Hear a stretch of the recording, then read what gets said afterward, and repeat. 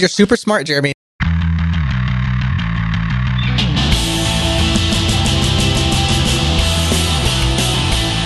Oh, this is my show, huh? Yep, this is the John Show. All right. We need some special John Show theme music. It's the John Show. We're gonna play Name That Tune with the audience. Believe it or not, John's on the show again.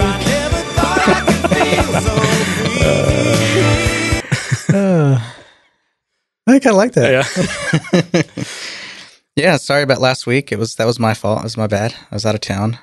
We talked about doing a remote recording, but I'm glad we didn't because I didn't end up having any time. Yeah.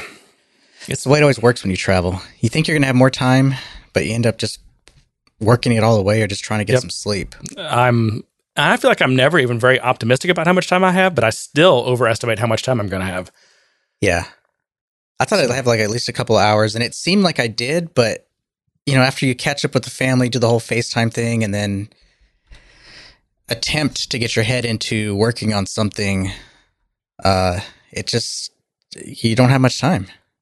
Yeah. It's tough to be productive. And even though, you're not supposed to skip a week on podcasts, supposedly according to podcast experts, I don't know, sometimes it's kind of nice just to get a break every once in a while. Yeah.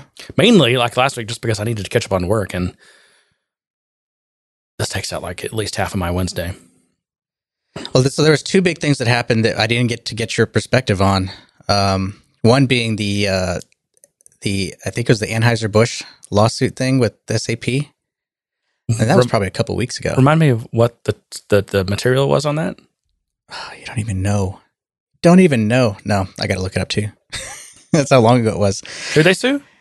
So the title of this article is what actually brought it into the fold of our universe, and it says using Salesforce to access SAP? ? Pour yourself a stiff drink. No, I do know this. Yeah, and this is actually, I think, very much a podcast topic. Well, yeah, because it says Salesforce in the title. Yeah, so they're basically, and I don't know what the details are in terms of exactly how they were doing it, but they're using Salesforce as either, it could have been something as simple as an iframe or a canvas or something, and they were accessing their SAP instance through, like a Salesforce iframe or something. Or Is that what it was? Or it might have been the OData, whatever Salesforce calls that their thing. Yeah, maybe something like that. Well, it couldn't have. I'm not exactly sure what the exact issue was because I thought it was all about just accessing SAP data. Because if it was like kind of shoving in the screens, and if there's like a proper SSO connection to SAP, I don't see there being an issue. But I think the issue was that they were providing access to information that was in SAP to more users than they had licensed in SAP. So essentially, which isn't uncommon to hear of, which is, you have this other system, but let's say you have all your sales reps in Salesforce, but they need some information, not all, just some read-only information from SAP, and that comes in through an integration, typically through one account. But I think where they run afoul is that they don't have user licenses for all those sales reps that are accessing this information. Or it says they integrated, and this is an article from February. I feel like there was news on this, but I'm looking for anything in the past month and nothing's coming up. But yeah, this was like when it wasn't Anheuser-Busch, this is where you're throwing me off. It was Diageo. Oh, was it? Yeah, I think it was, unless this is a different one. So this was a May 4th one, and this was like AB, the parent company. In fact, in the beginning of this, it says SAP takes another brewery. Yes, this is Anheuser-Busch InBev. Yeah, Diageo owns a couple of breweries, but they're mainly a liquor play. Yeah. Anyway, so the one I'm looking at, this Diageo one, it says that they integrated SAP with software from Salesforce using an SAP PI integrator software. So this one said in this statement, the statement of claim asserts multiple breaches of a September 30th software license agreement based on allegations that the company employees used SAP systems and data directly and indirectly without appropriate licenses, that the company underpaid fees due under the SLA. So that was the Anheuser-Busch InBev, at least, quote of what the arbitration said. I can't find anything on that. Yeah. SAP AB InBev, right? That should bring something up? Well, this one was actually titled. Nothing. I'm not sure. You want me to message it to you so you can see what I'm seeing? Nothing. Sure. on our secure communication line. Logging in now, two-factor authentication, fingerprint, face print, butt print, and access granted. Oh, that's why you had your pants off. Use your butt print. Yeah, gotta be prepared. That sounds like it's about 5-factor. Face, thumbprint, voice, retina, and butt. The butt part's just for fun, though. Seeking damage of 600 million. Yeah. Huh. I mean, it's always interesting whenever you talk about how these systems get integrated and ultimately. Oh, yeah. The target in the first case was Diageo, a British company that brews beer and distills whiskey around the world. Yeah. SAP accused it of allowing staff to use Salesforce system to indirectly access Salesforce data in an SAP database. God, that is... Who's suing? SAP is suing? Yeah. Wow, does that not make you hate SAP? You just looked at the data from another... Well, I mean, I guess Salesforce has things like that in their contracts that you have to have a license account, like a dedicated license account to access that data. You can't just like have one user account. But that makes it sound like that's Salesforce's data. It's not Salesforce's data. That's true. We should actually read that damn license agreement one of these days. I know. I bet there's some gems in there. It's funny you bring that up because I remember when I first read this, and again, this was a couple of weeks ago, and I'm trying to dredge it back up in my memory. But I remember thinking that I was like, they're suing because they're accessing data, but it's their data, but it's their system. But if it's only read only, if they're not actioning and pushing, trying to manipulate that data, then what? What if it is read write though? I mean, SAP has APIs for that stuff. Why can't you have another system that reads and writes data from it? Yeah, no. I mean, and I guess I can see. It makes me wonder: is SAP are they doing this because they're hurting and they're trying to close all gaps in their licensing model to make sure that they're growing profitability because maybe they're lacking in a few areas? I mean, doesn't that seem like one of those things where you care but you don't really care, or is it because it's Anheuser-Busch and it's worth $600 million that you're going after it? I don't know. I mean, are they hurting? Let's see. That's a good question. What are they on? Are they in the New York Stock Exchange? Let's see. Financials. We really should research this stuff more before we talk about it. I know. Income available. No. Yeah, I can't tell. Let's see. Income before. I mean, they make, income before tax, profit before, or let's say just after tax. Well, I guess let's count before tax because that's how much, not just cash flow, but actual profit. Yeah. About $1 billion a quarter. Wow. Now, is that up or down? Well, let's see. That was the 3 months ending in June. Let's look at June from a year ago. Okay, it was 1.1 billion. So their profit is down a bit. Yeah, but I mean, poor them. They're only profiting after or before tax. $1 billion. Poor guys. Yeah. I don't know. It does kind of make you consider what you're getting into when you're architecting something like this, and you're kind of responsible for how this interaction happens and how things flow. But ultimately, it's the company's responsibility to make sure that they have the licenses allotted for that type of access, right? I guess. I mean, it's like a company comes up and says, "Hey, we want to integrate our SAP with Salesforce to give our sales guys some access to some order information or something." Well, haven't you done something where you write an integration that pulls data from Salesforce, puts in some database where other users can view it, hook up reports to it?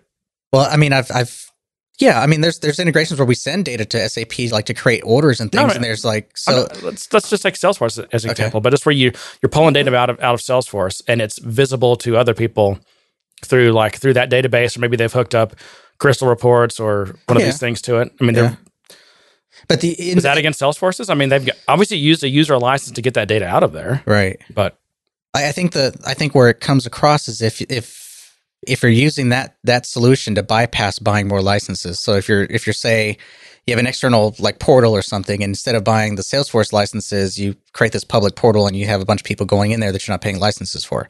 Or what happens when Salesforce starts suing because you're dumping your data out of Salesforce and hooking it up to Tableau or something, and to avoid buying Wave. Yeah, is they still call it Wave? No, it's called Einstein Analytics, I think. Oh God. But I think in general, I mean, most software companies, at least that sell licensed software, by the user, they have some kind of provision in their contract that says, you can't be sharing these licenses. You got to have a license for everyone accessing data. This seems like greed gone bad, though. And they're suing for $600 million. And according to this, AB InBev only spent $140 million on all software in 2016. It's ridiculous. And this is, I don't know. And also, how smart is it to sue some of your biggest customers? Yeah, that's what I wonder. I mean, that's why I wonder if maybe they're hurting a bit or something. They're trying to get some money of it, because it just seems like from a PR perspective, it's not good. From an industry perspective, it's not good. I mean, it's going to make people think twice about SAP in the short term, or at least make people really nervous about how they're interacting with SAP. Here's an interesting thing. This is from just last month. And someone did a straw poll of SAP customers. 76% of SAP customers have concerns or fears that the consequences they have concerns or they fear the consequences of raising indirect access concerns with SAP. So there's a lot of companies that are doing this indirect access. Yeah. But they're scared to say anything about it, of course. Right. And they're just looking for clarity. But yeah, that's something I think SAP is going to have to do almost like a bit of marketing around to say, or at least, put some context in why they went after AB and where you should be checking if you're in compliance. And maybe they are. Maybe they're reaching out to customers directly. Yeah. And doing that. Or I'm sure customers, if they're smart, they're calling up SAP saying, hey, I heard about this thing.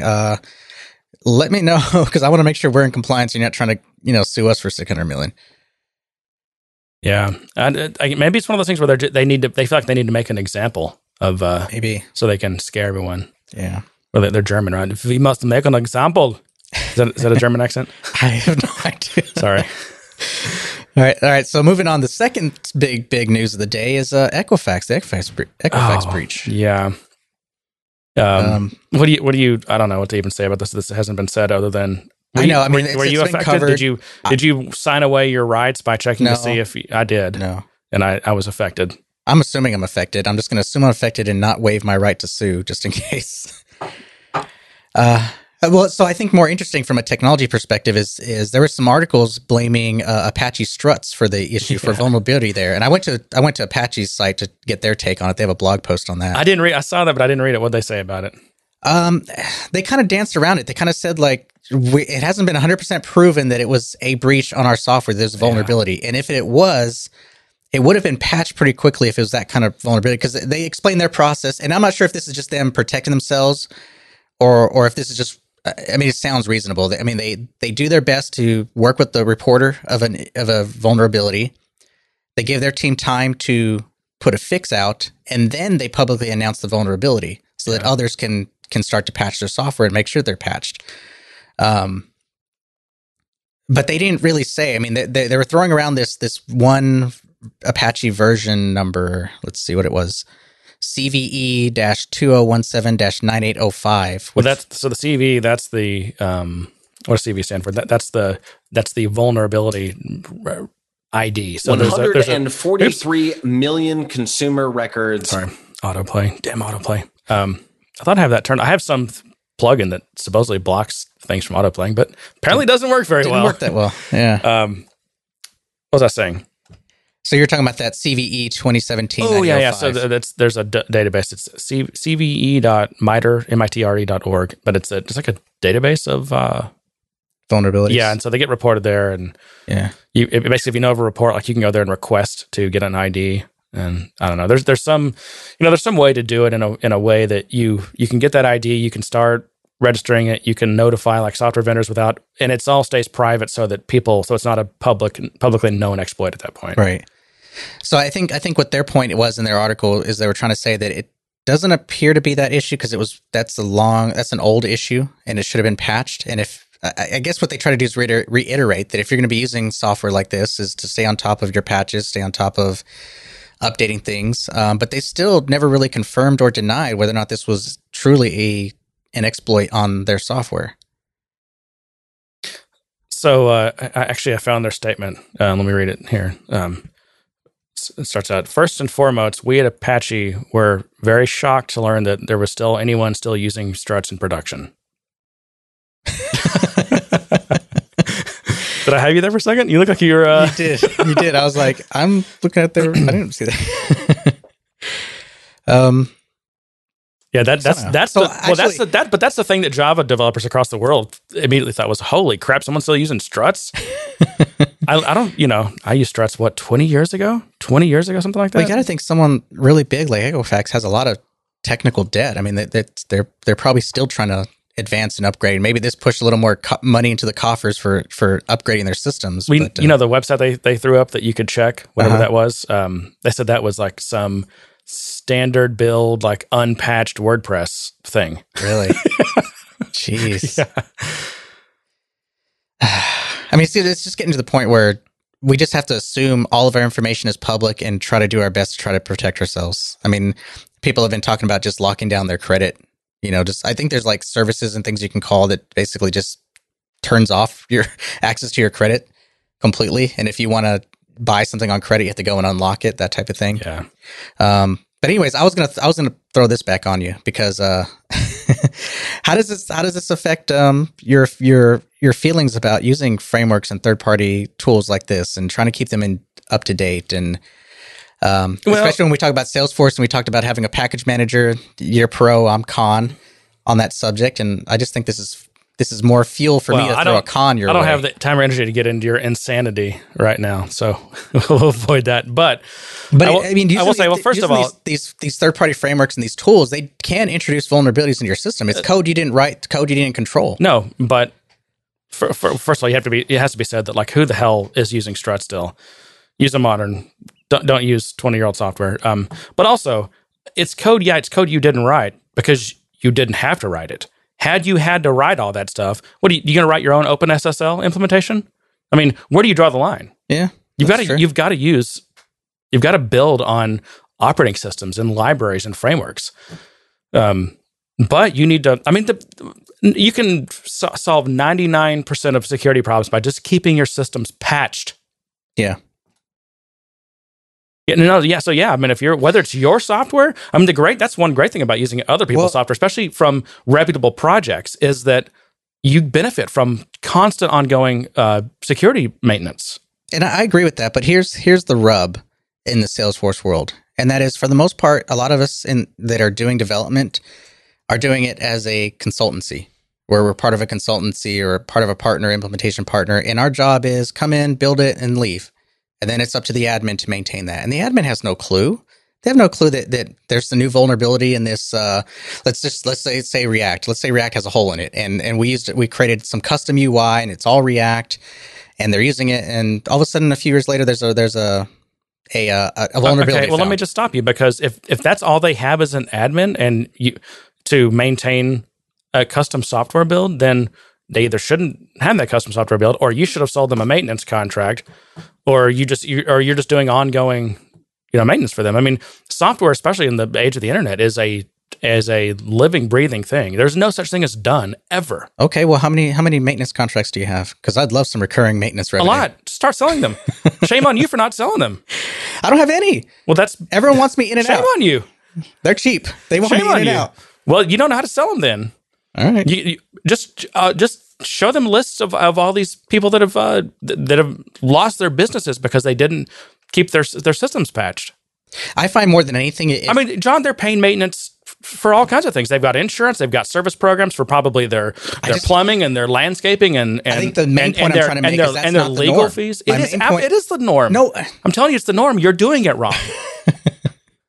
Okay, I've been doing consulting work for about 10 years, and yes, maintenance packages have come up, but they've been geared towards administration maintenance, reporting maintenance. And in your case, you're not papering most of these deals, right? Someone pay me to be an ongoing support as a developer for some customization. It's rare. There's some companies that I have a really close relationship with, and it's ongoing, and we're always doing stuff. And yes, as updates need to be made, we make them. But for the most part, there are things I did 2 or 3 years ago that were highly custom, and I've yet to hear anything back from those people. Part of having custom software built is knowing how it affects your business and knowing what the long-term costs are and how you maintain this thing. And if they're not buying that, that means that, hopefully what that means is you did your job and educated them. You laid out the case and how this works. And they said, you know what? No, we don't want to do that. If that's the case, then that's fine. But I was about to let you off the hook because I don't think you're not papering most of the deals you work on. No, I'm not. That's not your job. That's other people that are doing it wrong. Well, thank you for that, for giving me an out. But, I just don't, even taking me and you out of, I don't know, I don't want to say experience, but I mean, we've been doing this for a long time. But there are plenty of people out there that I think are new to this or starting out development and starting out in consulting and developing this stuff, or even creating new I don't know what you call them, becoming a new partner of Salesforce to do implementations. And I don't see that as a norm. I've rarely heard anyone talk about ongoing maintenance to software in that way. Unless the company has a built-in team and we do this knowledge transfer and they maintain it from there, or unless it's like some application that we built for someone, like we were helping build someone's product, those type of situations I have. But on the norm, when it comes to customizing and building custom stuff in Salesforce, it's rare that subject actually comes up. But that's because someone's not bringing it up then. I mean, again, the customer's bringing you in as the expert. If the expert is not telling you all the different things you need to be thinking about, then the expert is failing to do their job. Yeah, but you got to remember that the people we're interacting with are not IT.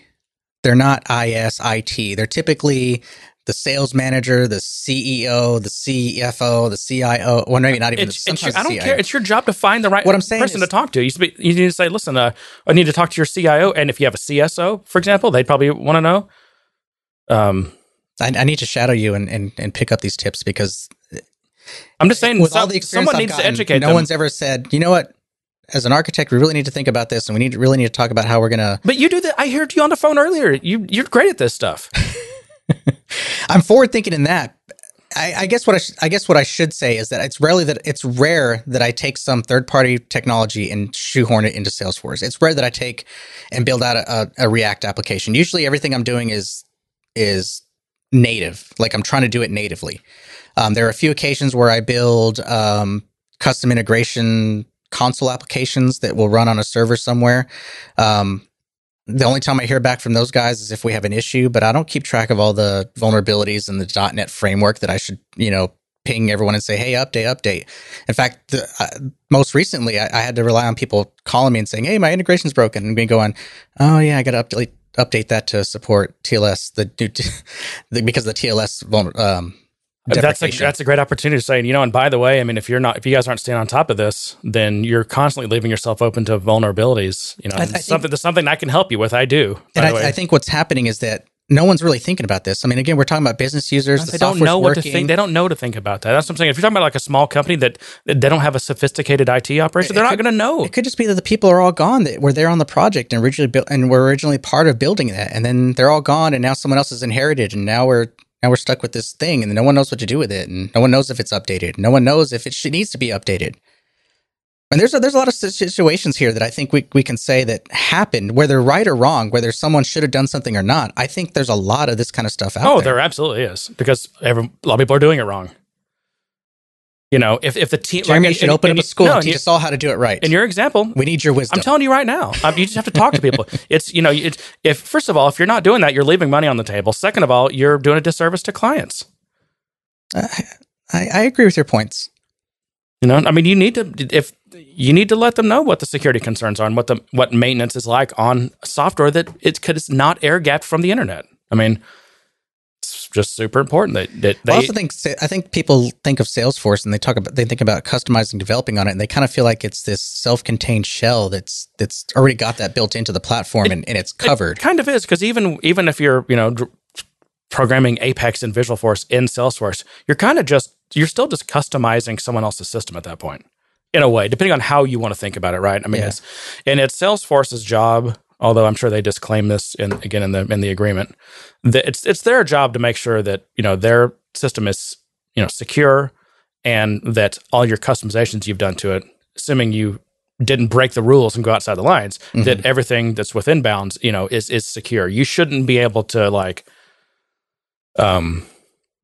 I don't know, open up some security hole or something in Salesforce just with Apex. Right. Which is why we have things like locker service. Now, there's still all kinds of things that developers do, and I see some of this sometimes, to create security problems. Yes. I mean, there's, especially when you start talking about, sites, and public accessibility, even if it's authenticated. I mean, there's just so many ways you can open up security holes to your org's data. I mean, I don't mean like core to the Salesforce platform. I mean, just like to your org's data if you don't know what you're doing. Yeah, I mean, you could modify the profile attached to a public website, and all of a sudden it has access to things. And if you know the right URL hack, or you know the API, you can sometimes get access to that information. Yeah, I mean, there's really probably all manner of things. So I don't want to make it seem like you and I have like this list of here's the 4 things, and as long as you do those, you're good. But I mean, other things like not using the sharing settings on Apex classes correctly, and I mean, just look at any of the top OWASP things, just with web security and just the way that domain protection and cross-site scripting and things like that. All that's all those types of hacks and vectors and things. I mean, there's just all kinds of stuff. Yeah, that if you don't know what you're doing, you can get yourself into trouble. And it really kind of at that point has nothing to do with Salesforce. It's not their fault. They can't protect you from that. Only you can. Which is why you should hire people that know what they're doing. Which is also why, the guys that are out there that are supposedly good and charging higher rates for it, that's partly how they should be selling themselves. That's true. I mean, versus someone that went to a code boot camp for 3 months and is now programming professionally. We should talk about that sometime, though. I don't want to knock people trying to learn and try to get into development. I mean, that's a good thing. No, I'm not. I guess knocking people for not knowing what they don't know, and for not even trying to know, and knocking, I guess, people for hiring because someone knows the syntax of a language. Yet there's this everything again under the iceberg that they don't know about at all, and they can get you in all kinds of trouble, whether it's security or just maintenance or coding your company into a hole. Yeah, so many other things. But what I meant was all this news about the coding boot camps, how like that whole industry is about the tank and whatever. I don't know. Another day.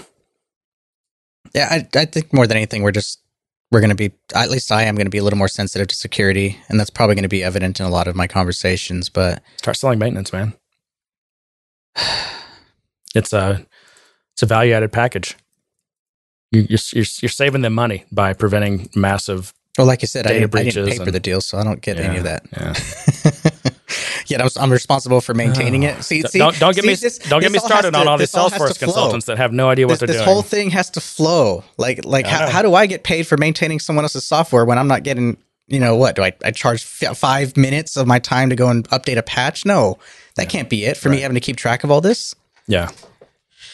I mean, that's a conversation I want to get into a little bit later because it kind of comes into something I want to talk about. But anyways, that's security. That's Equifax. Yep, security is a thing. It's a thing. And it can destroy your company. Even when you're a massive company that's basically propped up by Congress, it can still tank your company. Yeah. Jeremy? Yep. Are you looking at things with a beginner's mind? Probably. Sometimes I try to. Because Benioff wants you to look at things from a beginner's mind. Or Soshin. Or what? Soshin. What's that? It's beginner's mind, I learned. Oh, is this some faux Buddhist thing or some, it's not a faux. Some quasi-Japanese thing? Is a word from Zen Buddhism, which means beginner's mind. It refers to having an attitude of openness, eagerness, and lack of preconceptions when studying a subject, even when studying at an advanced level, just as a beginner in that subject would. The term is especially used in the study of Zen Buddhism and Japanese martial arts. So let me ask you this. Where did Benioff learn this word? Studying Zen Buddha or studying martial arts?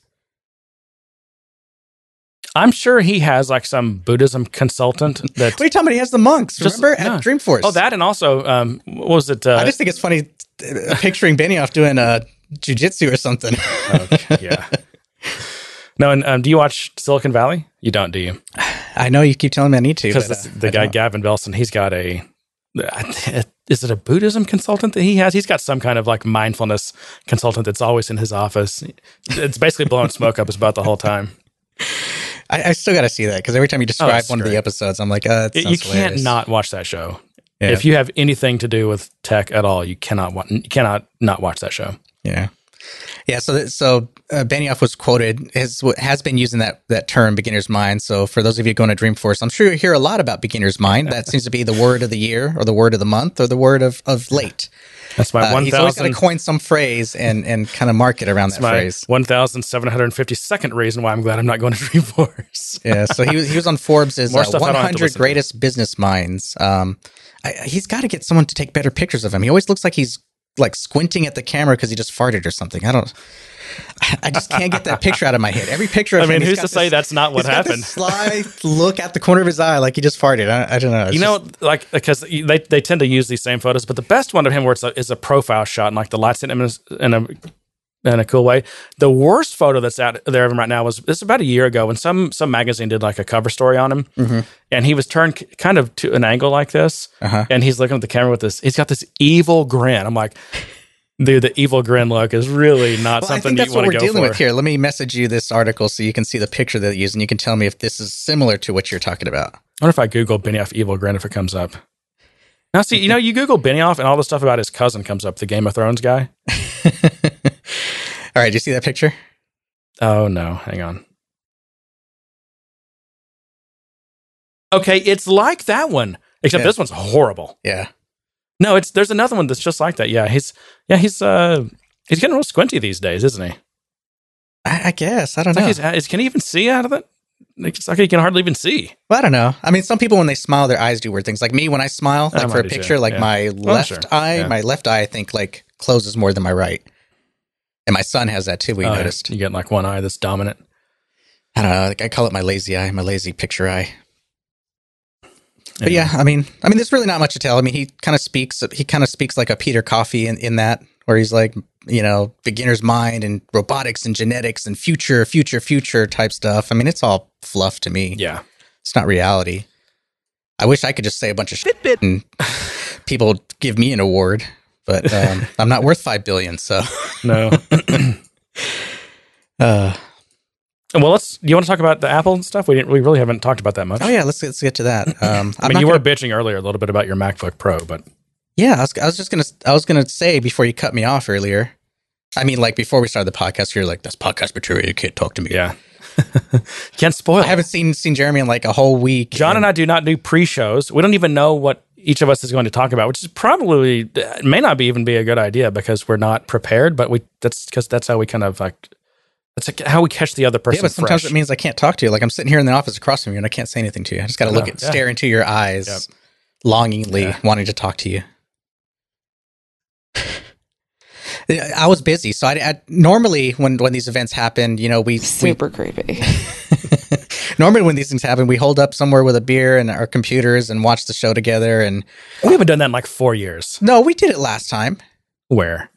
We absolutely did. I think we did it at like the Grail or something, Growler. One of those places we did it. Not did it, but watch this. But no, that didn't happen. I was working, and I still have not seen the videos. I still have not seen the keynote. Have you decided you're not getting the iPhone 10 or the 8? Because I'm about to tell you, because I'm so jaded by this MacBook. Well, isn't that kind of orthogonal from the iPhone? Not really. Separate at this point, I'm done with the new shiny. At this point, I'm like, you know what? My phone still works. My watch still works. My iPad still works. I have this MacBook Pro that I spent a ton of money on, and I'm not using $250 worth of that Touch Bar. What was it? $400 that it added the price to? I think so. I'm not even using that thing. I mean, you know what's funny though, and I'm like, man, I want my function keys back. But I wonder if I went back to a normal keyboard, if there would be things about this that I would miss. I force myself to try to use the Touch Bar, but the only time it works for me is if like when I was traveling, I tried to use it a few times, and it was kind of convenient when my hands were on the laptop keyboard. But since most of the time I have like a monitor or my own keyboard set up and my own mouse separate from that in Bluetooth, I don't even get to use it. Yeah. At best, I'm reaching across to put my fingerprint on the scanner, which I do like. I just wish it was like somewhere on the outer shell. Right. So that even if it's closed, I can still use it. But other than that, I mean... I think the only thing I've grown to like is the volume and brightness sliders. Yeah. I mean, that's pretty much it. That's all I use it for. I mean, I'm looking at what's on here. So I've got Evernote open, and I'm looking at what's on the Touch Bar. I've got the soft escape key, which just is like staring at me and just laughing at me. Yeah. Then I've got an emoji button. Oh, nice. I know. It's like, really? I mean, do people... I mean, I guess they do. Yeah, click. But this is the worst way to browse through emojis. I'd rather do it on my screen. Yeah. And then I've got... I guess it's an autocorrect, so I'm on the word Apple, and I can choose between app, apparently, and API. It's just, I don't know. This is, I just, Yeah, I mean, the other factor is just everything. maybe I'm old though. Maybe I'm just old, and I don't think so. I don't think it's that at all. I mean, I still want newer, better, faster technology. It's just that I'm paying a premium for the Apple stuff because I like their build. I like the quality of a lot of it. Usually, Well, usually. I mean, the MacBook better. Pro, this one is a bit more glitchier than it should be for a freaking $3,000 computer. My only real complaint, I guess, about this computer, I mean, the touch bar is what it is, right? I mean, I guess I would rather have a regular keyboard, but for what it is, it seems to work okay. And it doesn't really ever cause me problems. I mean, maybe once in every 4 or 5 months, it might I don't even know. Does it like lock up or kind of? I've had the touch bar lock up. I've had my screen lock up. I've had apps just quit, which I mean, may or may not be because of it, but like apps that never did crash before were crashing on here. It seemed to relate. Like I would notice a crash, and then I'd notice my touch bar is not responding, and I have to restart, and those kind of things. Right.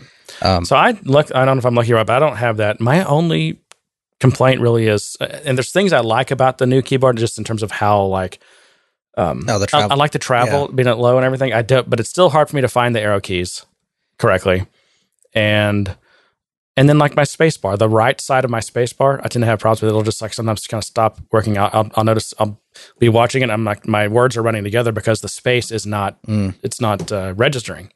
You haven't had that with mine, but I don't know. Ultimately, I can't say that I'm 100% happy with it. Not like my last MacBook where I was really happy with it, really enjoyed using it. Even spent the time to add an SSD to extend the life of it before I bought a new one. I mean, I really hung on to that. I had every reason to upgrade it, but I kept it because I still enjoyed using it. That was 2 computers ago, right? Yep. Yeah, it was. Yep. Yeah. I mean, and then I started getting to the cycle where I was buying new stuff. I was like, all right, let's get the new shiny. Let's get the new shiny. Yeah. Why not? I'm a professional at this. I'm a professional software developer. I should be able to get new shiny toys. I don't think you getting a new computer every 3 to 4 years is qualifies as the new shiny. It's good for my soul, is what I'm saying. Yeah. I mean, I use these things day in and day out. So having something that performs a little bit faster, is a little bit more productive, like the keyboard I like, the things we mentioned like that, it's worth it for me to invest a little bit to get that versus just buying a brick of a Windows machine that could power a game, but it's like heavy as crap and fans going all over the place. I mean, I enjoy that this is really silent. I enjoy the keyboard. I enjoy the screen. Yeah, the screen's great. The resolution on the screen. So the things I enjoy about it, and there's things that I'm willing to upgrade for and willing to pay for. But as of late, everything just seems like small incremental improvements, yet asking large amounts of increased dollars for it. Yeah. Like this should not have been a $400 price increase for this damn touch bar. It's too experimental. It's expensive. And maybe it's my bad for buying into it. I should have just bought one without it. Yeah. You couldn't unless you wanted a lesser computer. That's true. So that's a design choice. That's a very opinionated design choice that, you disagree with Apple on. They think it's the best and only way to work if you want, the top of the line and you disagree. Yeah. So, I mean, that kind of factored into my decision. I mean, I kind of knew that no matter what they announced, I was probably not going to get it. I just don't have the appetite. So, I mean, I may next year upgrade a bunch of my devices, but I'm not entirely positive. So, I might wait another year before I do that. Well, what do you think of the iPhone 10? I like the idea. I like the concept of it. There are things I don't like about it. I don't like that kind of the notch at the top. I mean, I think they could have spent a little more time and gotten rid of that notch, especially since you can see that icons end up behind that notch. Like they end up getting cut off by that notch in the screen. Like it's not like that notch is reserved space in the screen. Everything renders behind it. It's just there shouldn't be anything behind there. So when it's doing its animations, you can see how it goes behind it and then scales correctly. So if developers are doing their job right, you shouldn't have anything that touches or goes behind that notch that's actually needed or is like an affordance or anything, right? Yeah, but you have games that are full screen and they take over that whole thing, and now you've got this notch in the middle of your game. And I didn't see this, I didn't notice it, but I read that when whatever game company did their demo, there were points when some icon was behind the notch. Yeah, so I don't know. I think that was a fail in terms of that notch. I do too. I don't know. They should have just reserved that space and kept the screen to reasonable dimensions, or just maybe made the screen not go up that high. That's what I mean. Yeah, just reserve that top space and just black it out. Is that big of a deal? Yeah, I don't know why they did that. Here's my big problem with this phone, the iPhone 10. And this is why I don't know what I'm going to do. Because, I'm on this plan with Apple where I can just give them this phone back and they'll give me either the 8 or the 10, whichever one I want. Right. But I don't know what to do. And the thing that really gets me about this iPhone 10 is, it's a taller screen than the Plus. Yeah. And logically, there's more points. And there's more in the vertical axis. There's more points. Width-wise, it's a little bit less wide than the Plus, but quite a bit wider than the standard, the A7 or 8 form factor. However, there's actually much less logical, like the number of points on the width axis of the horizontal axis is the same as the non-Plus.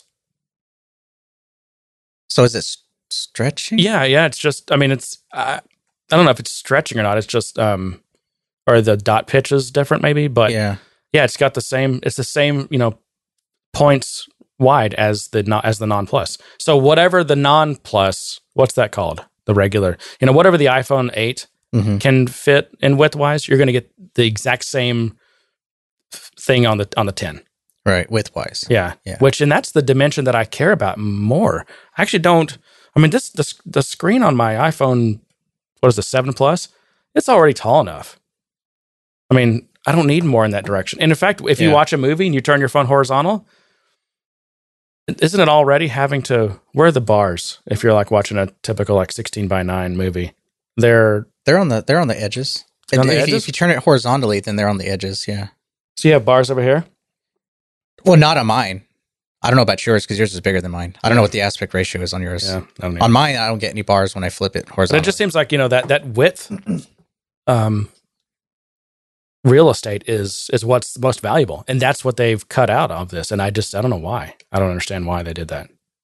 Yeah, it's got wireless charging, right? What do you think about that? I don't know. I guess that's nice. Now I'm going to have this platform sitting on my counter, collecting dust. Yeah. And people are going to spill stuff on it. And then you're going to have to carry another wireless adapter around with you. Yeah, am I supposed to put that thing in my suitcase? Yeah, I guess these things all still have lightning, or would it be lightning? Yeah, jacks? I guess you could just default to that when you travel. Oh, you don't have to do the wireless charging, right? Yeah, I guess not. And I think, in fact, I don't think it doesn't come with a wireless charger, does it? Well, for now. Okay. And then eventually there'll be no ports on there. Yeah. And you'll have to have wireless everything. Wireless headphones, wireless charging, everything. It's going to be the most courageous thing they've ever done. That's right. Take away all ports. So I don't know. Yeah. The Apple TV was kind of a letdown. Okay, it's 4K now. Woohoo. I think someone said it's basically the same processor and everything of an iPad Pro. So it's basically an iPad Pro. I don't follow the Apple TV because I don't have any iTunes content that I've bought. And it's so much more expensive and less capable still to this day than its competitors that I have zero interest in. And a lot of people said if you have a 4K TV, chances are it's a smart TV, and they've already got 4K versions of things like Netflix and YouTube and whatever streaming service you're using. So just use the apps on the TV and don't buy this, basically. Yeah, I still prefer my Mac Mini or just really any computer as your home theater because they can. Now the thing that again, there's no one solution, which is just so frustrating, but. Like one thing that you can't do well with a computer is I still don't think, like when you watch Netflix through the browser, I don't believe, unless they've fixed this, that there's any way to get 5.1 audio. It's only 2-channel through the browser. So for that, I flip over to my Roku and I watch Netflix through the Roku. It works well. The Roku's a pretty nice box. Although I've got problems with the Roku too. Like when I'm playing Plex stuff, this is so weird. It'll play Dolby Digital Plus, or what's also got enhanced Dolby Digital, just fine. But any stuff that's regular Dolby Digital, I just get no audio whatsoever. So I have to switch back to my Mac Mini and use the Plex client on it to watch things that are in Dolby Digital. So it's just, I don't know. Sounds like first world problems. Jeremy. It's just all kinds of stuff, and also like DTS. It's something that's DTS on the Roku. The audio sync is really out, and it's just like I don't know. I was thinking about looking at the latest. Was the Apple's or Amazon's? Is it Fire TV or whatever? The Fire Stick, or is it a Fire TV? I think they still have both, right? I don't know. I haven't kept up. The only thing that I even remotely thought about, getting is the new watch, just because it has the cellular capability, which means I could kind of use it away from my phone a little bit more. I have found, like, when I first got the watch, I was like, yeah, I couldn't really recommend it. I was like, yeah, it's okay, it's convenient.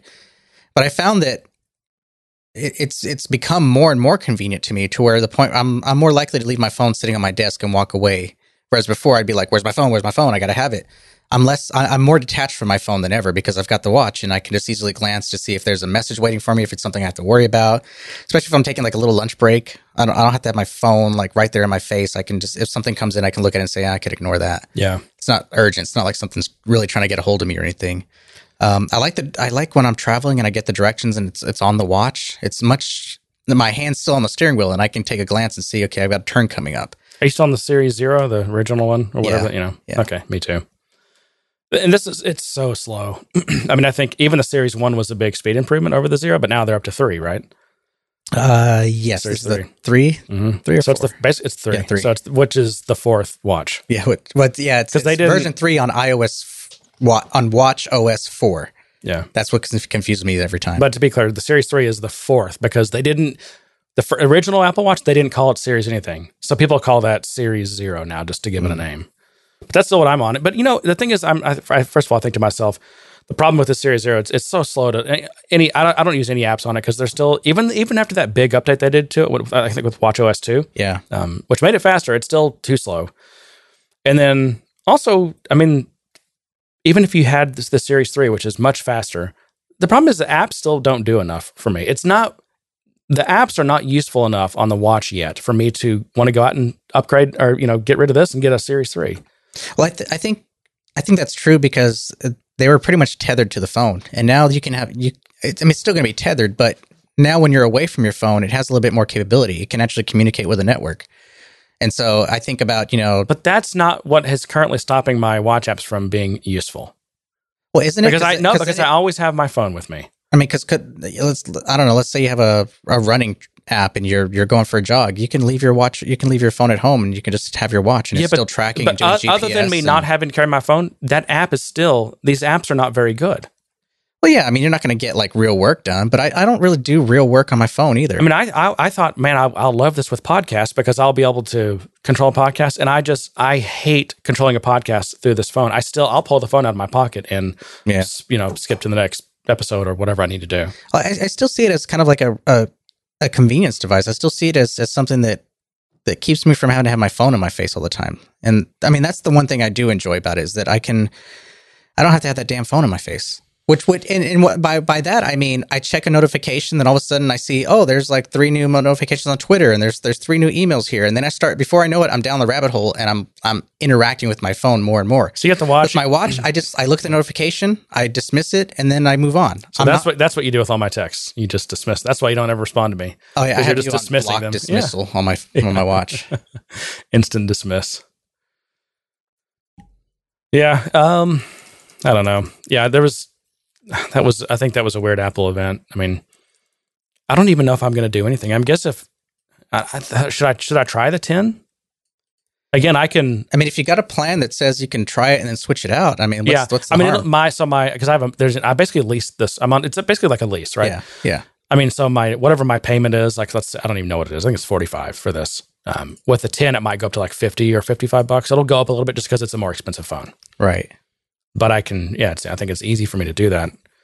I don't know. I'm almost just out of morbid curiosity. I'm like, I want to see how annoying this phone is. Well, maybe I'll like it. I do kind of want to see it hands on. So if you get one, I want to play with it. But I mean, losing width. That's what bothers me. You might not notice it. Someone out there saying that's what she said. I know. I wasn't going to say it. Okay, well, that's Apple. That is Apple. So here's a throwaway topic. Okay. Slack is raising more money. Raised $250 million. I mean, how much have they raised? They're at $5 billion valuation. Do you think this is a bubble? I don't know where they go from here. How do they? What is their valuation? $5 billion. $5 billion. Yeah. So that's like on the order of like a tenth of the size of value of Salesforce. Yeah, I mean, this says it was previously valued at $3.8 billion, so it went up quite a bit. quite a few billions. I'm skeptical that a chat company is worth $5 billion. And the reason is because it's not that hard for a competitor to be into that game. In fact, I mean, and I already feel like Slack is kind of peaking in this regard, but as soon as they're not like the cool kid on the block anymore, like there's tons of you've got, what is it, HipChat, and there's other ones that are, I think, pretty good. Is Slack public yet? I don't think so because so. No, because they just raised money. Yeah, so. That's right. So I mean, I think that's their next play. I mean, I think next year, especially since this year, in terms of tech IPOs, there hasn't really been much going on. So I think next year people are going to be really hungry for a tech IPO, and Slack might be it. Now, whether or not it turns out to be a good IPO, meaning long term it makes money and all that kind of stuff, I'm not sure. But I mean, what's a good long term plan for Slack? I know that's the thing. I'm not sure. I mean, what makes them sticky? What makes them? What raises the threshold to compete with them? Is it? I guess it would just be keep developing these enterprise integrations and get a lot of big companies hooked on you, and somehow be really sticky. Yeah, I mean I think that's why Salesforce has done well, because it's again, it's the Roach Motel. They're which is a more or less nice way of saying they're really sticky. Right. I mean, aren't Roach Motels literally sticky, or like a sticky trap? It's a sticky trap. Yeah. As soon as you put one foot on it, you're stuck. Your only option then is to chew your foot off. Yeah, that's probably true in so many cases. So many metaphors that could possibly go wrong here. Yeah. Oh, speaking of Apple, this is another one on my list that's a throwaway. The new High Sierra. If you have one of those fancy hybrid Fusion drives, it's not going to work. Yeah. They remove support for that. No, not. You're talking about the new file system. Yeah. High Sierra will work. Yeah. Just what's the name of the new file system? AFP? Yeah, it's like HF. No, I thought it was something completely different. AFP? Yeah, APFS, sorry. APFS. HFS is the original format, yeah.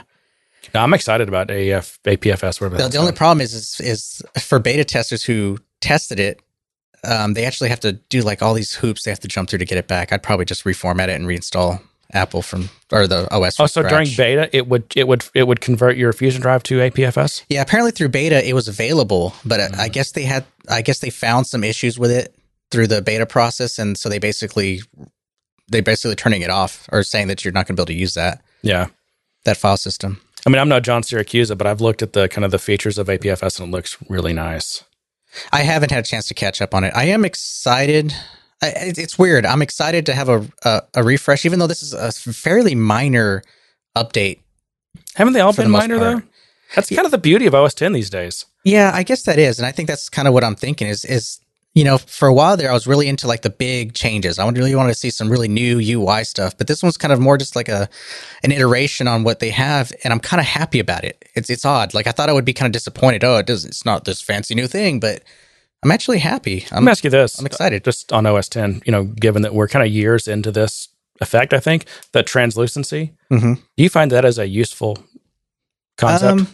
I mean, do you find it useful that kind of through the title bar, you can kind of see what the content is behind it, or there might be some content there on another app behind it? It's not useful in a functional way, but just from a visually appealing, I do kind of like it. If I have the right background. It's kind of like got a just from a nerdy, like, oh, that's cool that they can do that, right?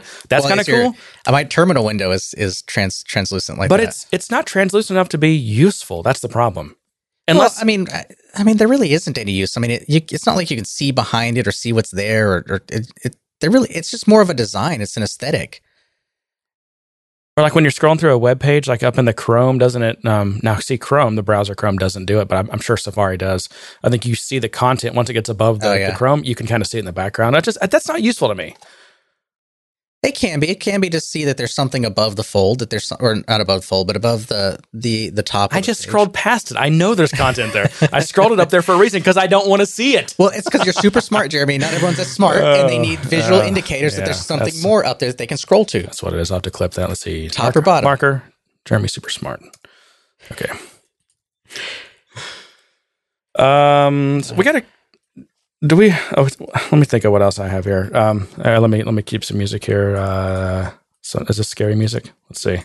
Yeah, there we go. the gerbil or that? I don't know. That's my scary music for CoffeeScript is back. Did you see this? No. I guess they've been announcing CoffeeScript 2. I don't even know what's different in it, but I went through a CoffeeScript phase. Did you ever get into CoffeeScript? I started to, and then I lost interest. I will tell you, when I have to go back to a code base that was from my CoffeeScript phase, it's like going back through photos when you're in like, the awkward like 12-year-old phase, and when you're 12 and you like, I don't know, you were into like, you had a rat tail or you just were you were into something horrible. That's what it's like. Were those the Jinkos? Is that what they were? Jinkos? Oh, those pants? Yeah, those pants. Yeah. I call them the Gumby pants. The ones that are like wide. And then also like the what were they? You're right. They were. And then also, do you remember like Zubas? And there was did you ever have any Z Cavaricis? No. Really? I was not fashionable. I didn't have any of this crap. I just remember it and thinking. Did you ever have a pair of British Knights? Some BKs? I did at one point. I had a pair that had this horrible faux gold chain on them. Oh my God, you can still buy Jinkos. 50% off. Oh, now we know what to get you for Christmas, John. Ooh, yeah, I'm in it. Let's do this. People are going to want to see photos. People are putting their dogs in there. That's funny. But anyway, CoffeeScript, there's things that are nice about it. There's no curly brackets. There's no semicolons, but because of that, and maybe this has been fixed, but from what I remember is sometimes you would have to, there were certain situations, like let's say you were wrapping a line. Let's say you had you were chaining some method calls together. Let's say you're using like the builder pattern. So like something, you're calling some method, and then its return value, you're calling dot, and then a method call on it, and dot, and a method call on that. Let's say you ran out of line space, so you wrapped it down. So you have, on the new line, you have a dot and method call, right? Mm-hmm. Well, it couldn't handle that syntax. You had to put the dot on the line before, which really is annoying. Like, so there's just things, because it had such a cruft-free syntax, it actually, you got in a situation where the compiler couldn't tell what you were trying to do. Yeah. And so you kind of had to do ugly things like that. I mean, I appreciate the lack of having to do that.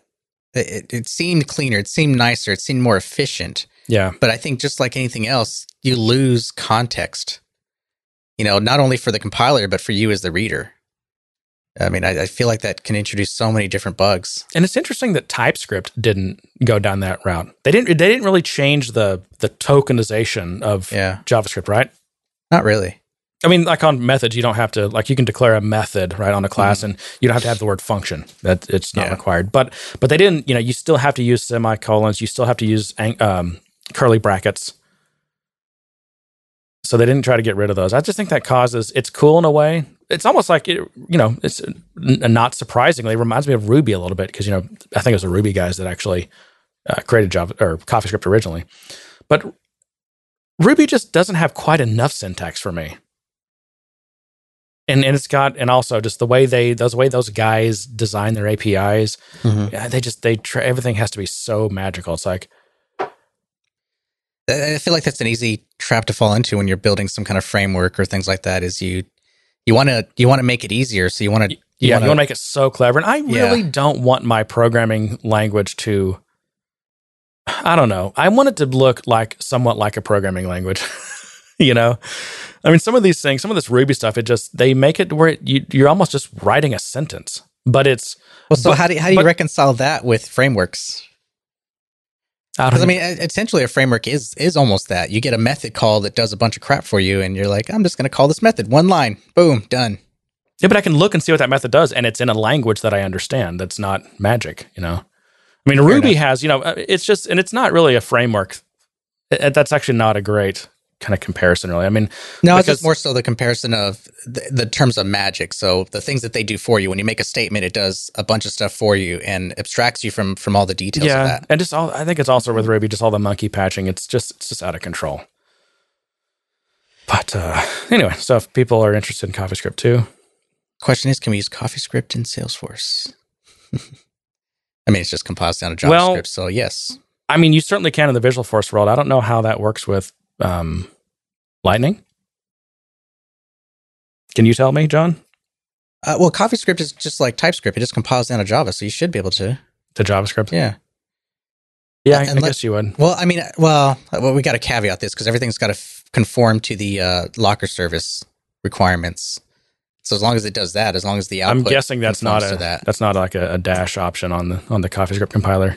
Locker service compliant. Let me see. No, it does not appear to be Dash Lightning enabled. Although if anyone wants to go, submit a pull request for that feature, I'm sure they'd be happy to take it. Speaking of Slack, I saw that there's this thing called, actually, I've never heard of it before, but it's called Keybase. But they have a new feature called Team, which is what hit my news feed. Teams, I guess. Keybase Teams. And people were saying it's kind of like they're taking on Slack a little bit. But Keybase is all about just hyper security. So it's a kind of a chat or a group chat thing. Mm-hmm. Or at least the Teams feature is. And it's just hyper secure. There's no server. There's never a central authority that ever has non-completely encrypted, that never has clear text access. Nothing has clear text access to your communication other than you and the people you're communicating with, whether that's an individual or a room or a team or something. Seems like something Slack would enable pretty soon. Oh, I think that would be so hard for them to do. It's like Salesforce these days. Their architecture is already so baked. It'd take an act of God to come up with enough resources to make that happen. They just got 250 million. That's not enough. It's not enough to encrypt communications. That's just for stakes and hookers. Oh, okay. That's basically AKA the sales department. Yeah, Keybase is for anyone. Imagine a Slack where the whole world imagine a Slack for the whole world except end-to-end encrypted across all your devices. Or a team Dropbox where the server can't leak your files or be hacked.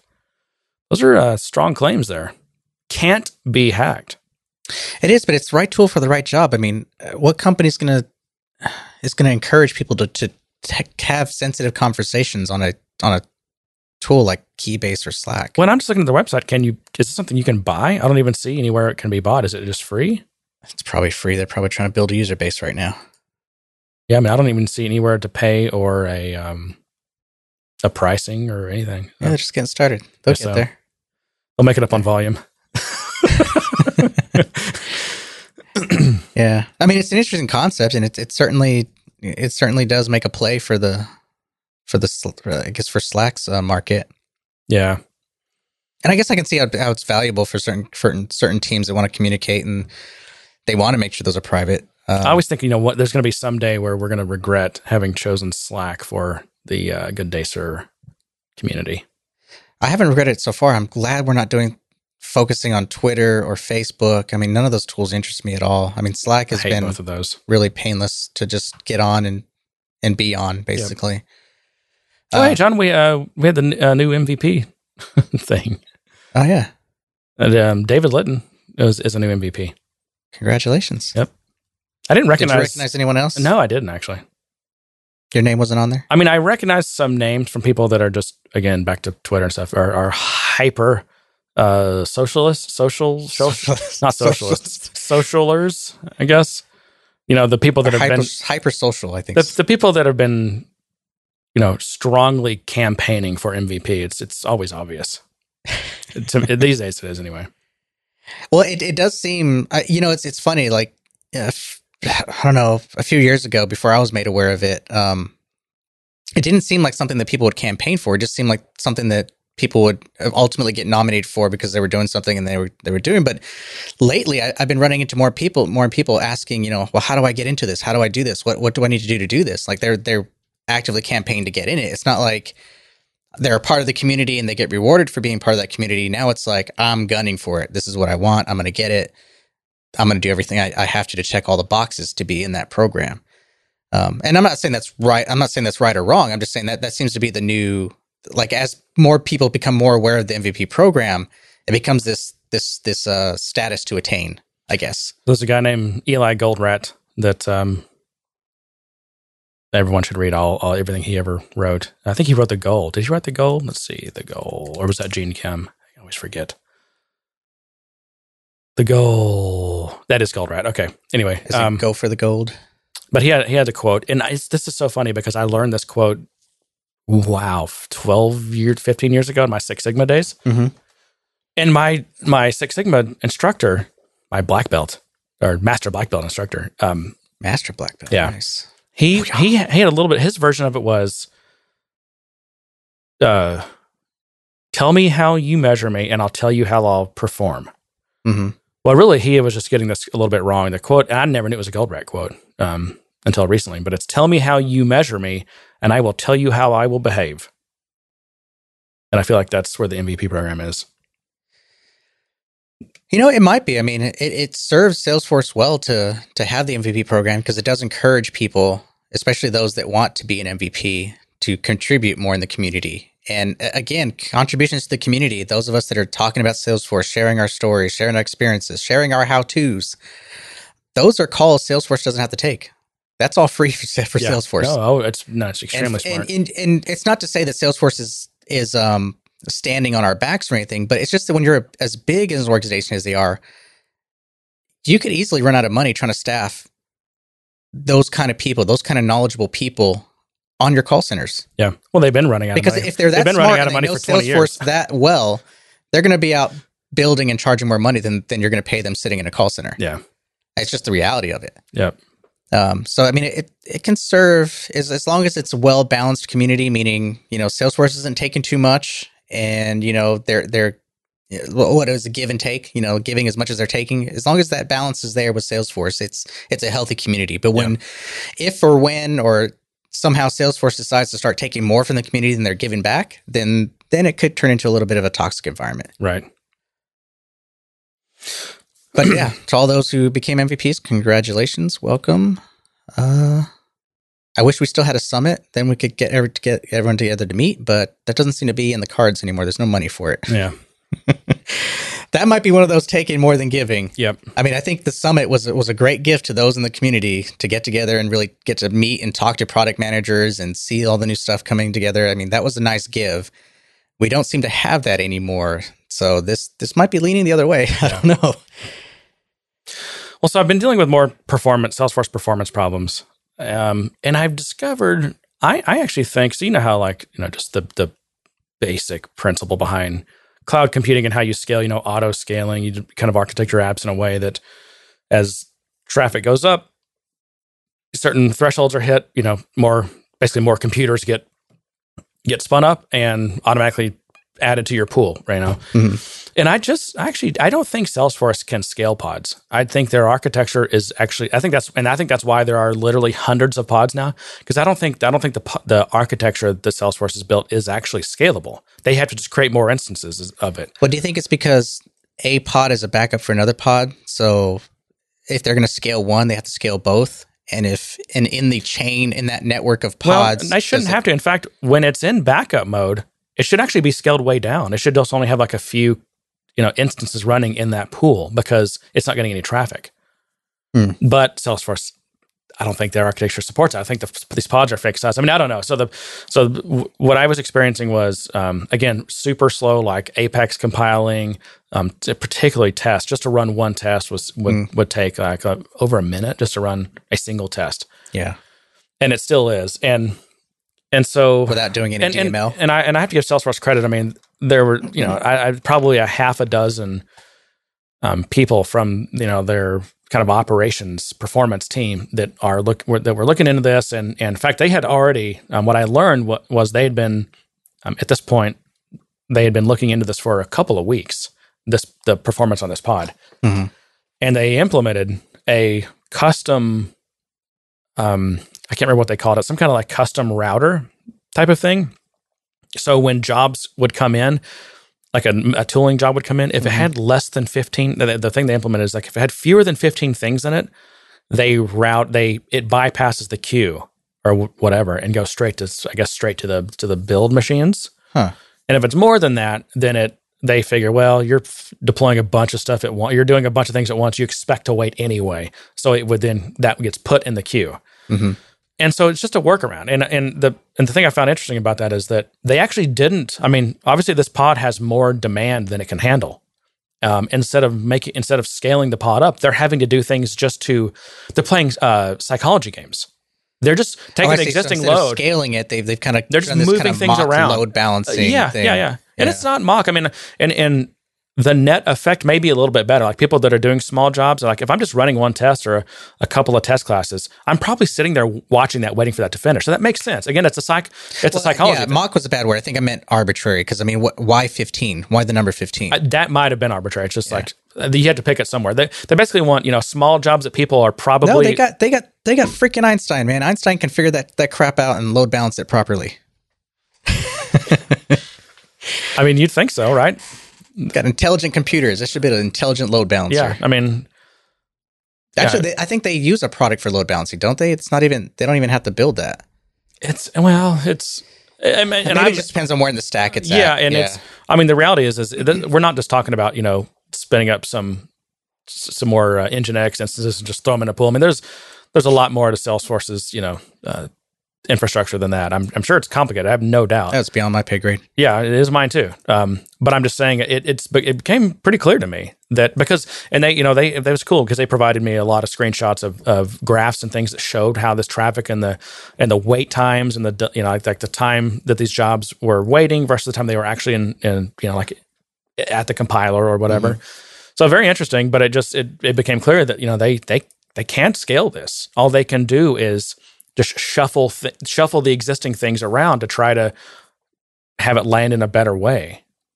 Well, it's not yet. I mean, hopefully they're working on updates to it. I mean, do you think? I don't know, John. Think their partnership with Amazon is going to change? Well, I don't know. I hope so, but I also don't think that we're going in the U.S. we're going to see Salesforce running on Amazon in the U.S. for a long time. Yeah, because I think a lot of that had to do with the cost of running servers, like I think in Australia or something, like the higher cost of it's either the network bandwidth or just the cost of running a data center there was like. That's huge. And to your comment about like you expect this to be something they'd probably do pretty soon. I mean, they are a $10 billion company, and this has been their architecture for 20 years now. Yeah, it's a little long in the tooth. I also discovered, and this is through, and Scott Wells has been a big help as well, and as usual, he always is. There you go, doing another Illuminated Cloud. I know. Well, what can I say? Because I'm, for a lot of these things, I'm using Illuminated Cloud, so I'm also communicating with Scott, seeing if it's, is it something related to the tool or the system itself? What is it? And it's actually been good because I think Salesforce, some of these guys at Salesforce have learned how how a major tool IC, what it's running into, how it's actually using the tooling API. And it's like so one of the things that I don't think at least some people realized was required is for certain operations, you have to you have to query, you have to tooling API query to get all classes. Well, in this particular org, unfortunately, I think I have like 6,000 or 7,000 classes. Oh yeah. And for example, so every time you run a test, Illuminated Cloud, if you're going to run it through Illuminated Cloud, it has to query all these classes because it has to get IDs for the classes. And now what's interesting is in Winter 18, Salesforce is implementing you can do things by class name instead of the ID. So IC will know if you're on, 41 or higher, or is it 40? No, it'd be 41, right? 40, the next one will be 41. We're on 40 now. Okay. So when we're on 41, I guess, Illuminated Cloud can have a switch to say, okay, you're on 41, then I don't have to query these classes because for a test that takes 40 seconds to run, that's like one test, or I actually think it was like 60 seconds because 30 seconds was being spent on that query. Really? And it's proportional to, and this is what Salesforce said, that query return time is proportional to the number of classes. So in a typical org where someone might have 20 we're talking just a standard classes, query to the class object? Yeah, the tooling API, yeah. Oh, through the tooling API. Yep. And this org has 1,000, maybe even 10,000, I can't remember. But I think it's like 6,000 to 7,000 classes. And so there's just a lot of things where you're just waiting because of that. And wow. Another reason, don't ever install Financial Force either because I believe managed packages. Just don't install any big managed packages in your org. I mean, it's just not a good idea. It's not a good idea to run your ERP or a large financial package in Salesforce. It's not built for it. That shouldn't be the case. In so many ways, it's not built for it. That shouldn't be the case. What do you mean shouldn't be? I mean, I wish it wasn't the case, but you shouldn't have to say don't install Financial Force because it's huge. I mean, basically, like I'm not taking any projects that are involved in Financial Force. If they have Financial Force, I don't want to work in the org. Just dance around it. I don't know. Yeah, but there should be something in the API that lets us exclude packages, isn't there? Well, in some ways you do exclude packages, but like for this, it's not. It's just it's all classes. They don't. So is that a tooling thing, or is that like a feature that could? It's a problem with the API. This great tooling API. That's true. Is there's you can even say don't include these classes. You have to download the entire metadata. Right. Yeah. Yeah, that's a problem. If they could at least give us a way to get that information faster, so we can make the decision. Well, they are. That's what I'm saying. In Windows 18, you can actually say, "Hey, run this test name that's in this class called this, and the test method is called this." But I'm not even talking about that. I'm talking about even just getting a full list of the metadata. I mean, that's always taken forever. Yeah. Oh, that's another problem in this particular org. Because again, to solve your problem of financial forces, I would say, okay, show me the metadata, and now let me unclick this package. Don't include anything from this package. So in this org, you know how every once in a while in Illuminate Cloud, you'll do the what's it called when you download the retrieve metadata? No, the symbol, generate the symbol table, offline symbol table. Yeah, I can't do that in this org. It'll take about 20-30 minutes, and then eventually Illuminate Cloud will just exhaust all its memory, even if you bump it up the memory, and just eventually die. I have cases on large orgs where I have to tell it not to download the metadata on first project creation. The symbol table or the metadata? Just creating a new project. Okay. You have an option to retrieve and generate the symbol table. Yeah. I let it generate the symbol table, but I turn off the download metadata because for some reason it either gets hung up somewhere and it never creates the source directory, and then everything else can't proceed because there's no source directory. And so what I found is if I just turn that off, let it go through, restart the project, and then go and retrieve, I have better success at creating that project than before, which I end up this state where it just never finishes. Yeah. And again, this is what, people would call accidental complexity. This is all these problems because it only runs in the cloud. There's no local runtime. So it creates this massive problem domain of what yours on your hard drive is not what's in the cloud. And you're constantly having to do this sync thing. Yeah. And then if you want to do any operation on these things, you got to then push them over to this other thing. And by then it might have changed because you're not the only user of that thing. And it's just a huge mess. Just use a Scratchwork. You're fine. Just use a Scratchwork. Yeah. Well, I would if I could. I just don't think DX is there yet. I mean, well, I need to learn more about DX because right now I still all I know about it is Scratchworks, and maybe that's all there is to it right now. I struggle to see any kind of real development improvements coming out of that, at least that are tangible for me. Yeah, I mean, it's like with Scratchworks, I don't think it's for my use case. Like my use case is I'll create a sandbox, and it'll either be a full sandbox. So because I'm, let's say I need a bunch of data, or maybe it's not a full sandbox, but I'll create a bunch of my own sample data, right? Mm-hmm. Well, now it's been 7 days. You have a Scratchwork before it self-destructs. Now there's an option to increase that to 30. But I'll keep sandboxes for months. I don't want to have to recreate my sample data every 30 days. Yeah, and then I have to again. I mean, one of the big problems I commit some changes. Continuous build checks it out, tries to deploy it to another sandbox, and nothing has improved that. Mm-hmm. Nothing has improved deploying it to production. I mean, the metadata API is still a giant problem. I mean, even with DX, I can't even solve the problem of how do I just get all my metadata? Yeah.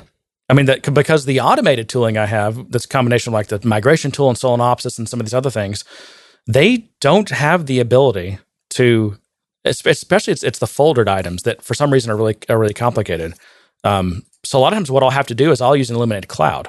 I think you can do this in the Eclipse thing as well. You can basically go through and it'll go through all the foldered metadata and individually query all those to get all the contents. And you can just say select all basically. But that's great if it's me sitting in front of my computer, right? Right. But when I'm talking about automated tools that are running headless that don't have Illuminated Cloud, there's no API to do this.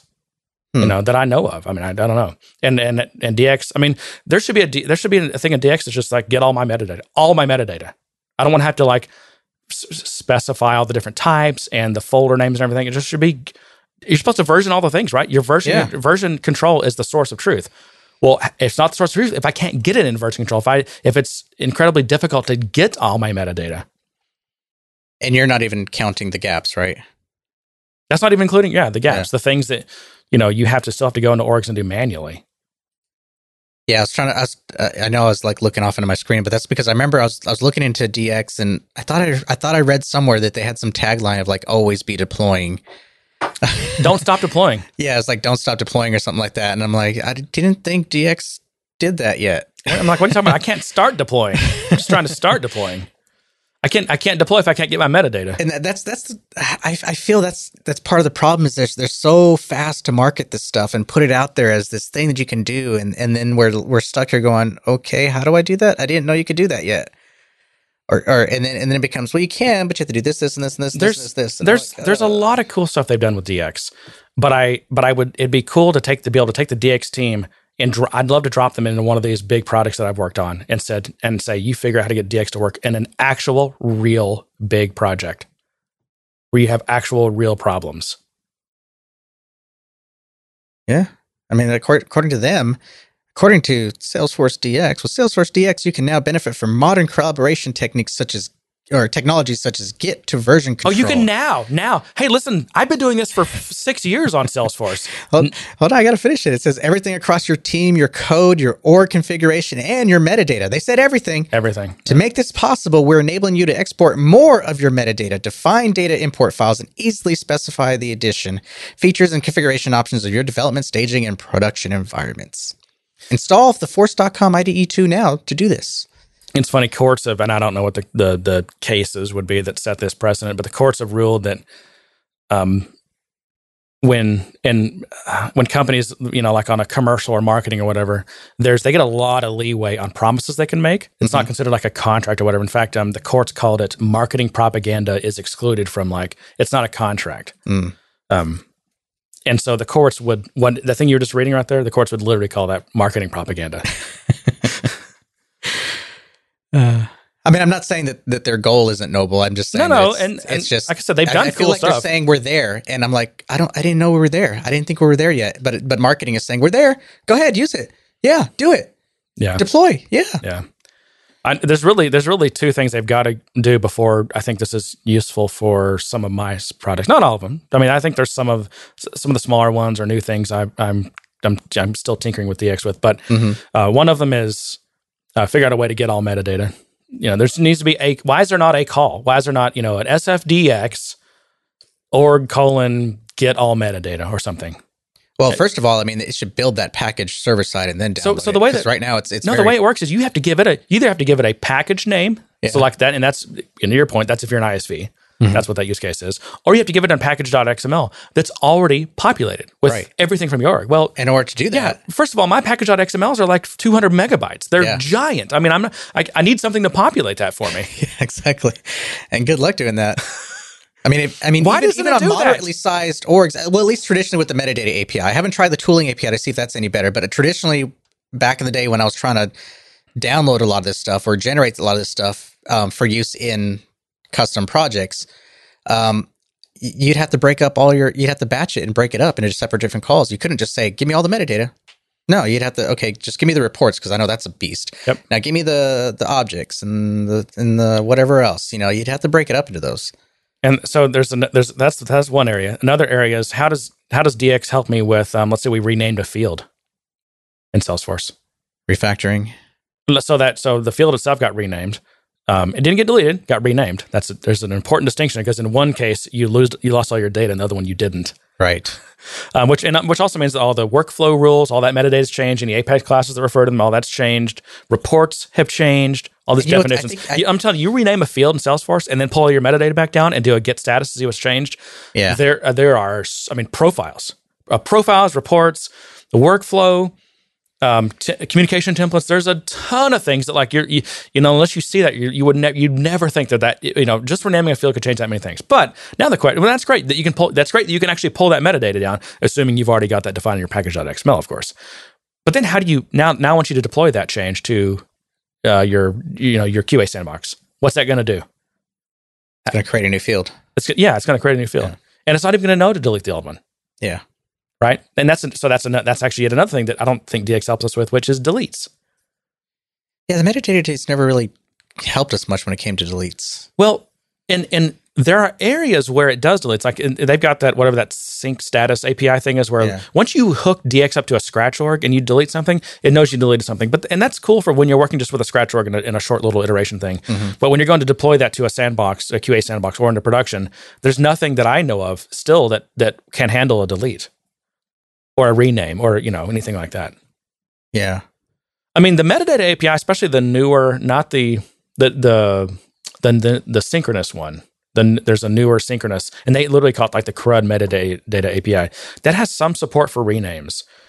But how do you, when you're looking at your source code, right? It's a static snapshot, right?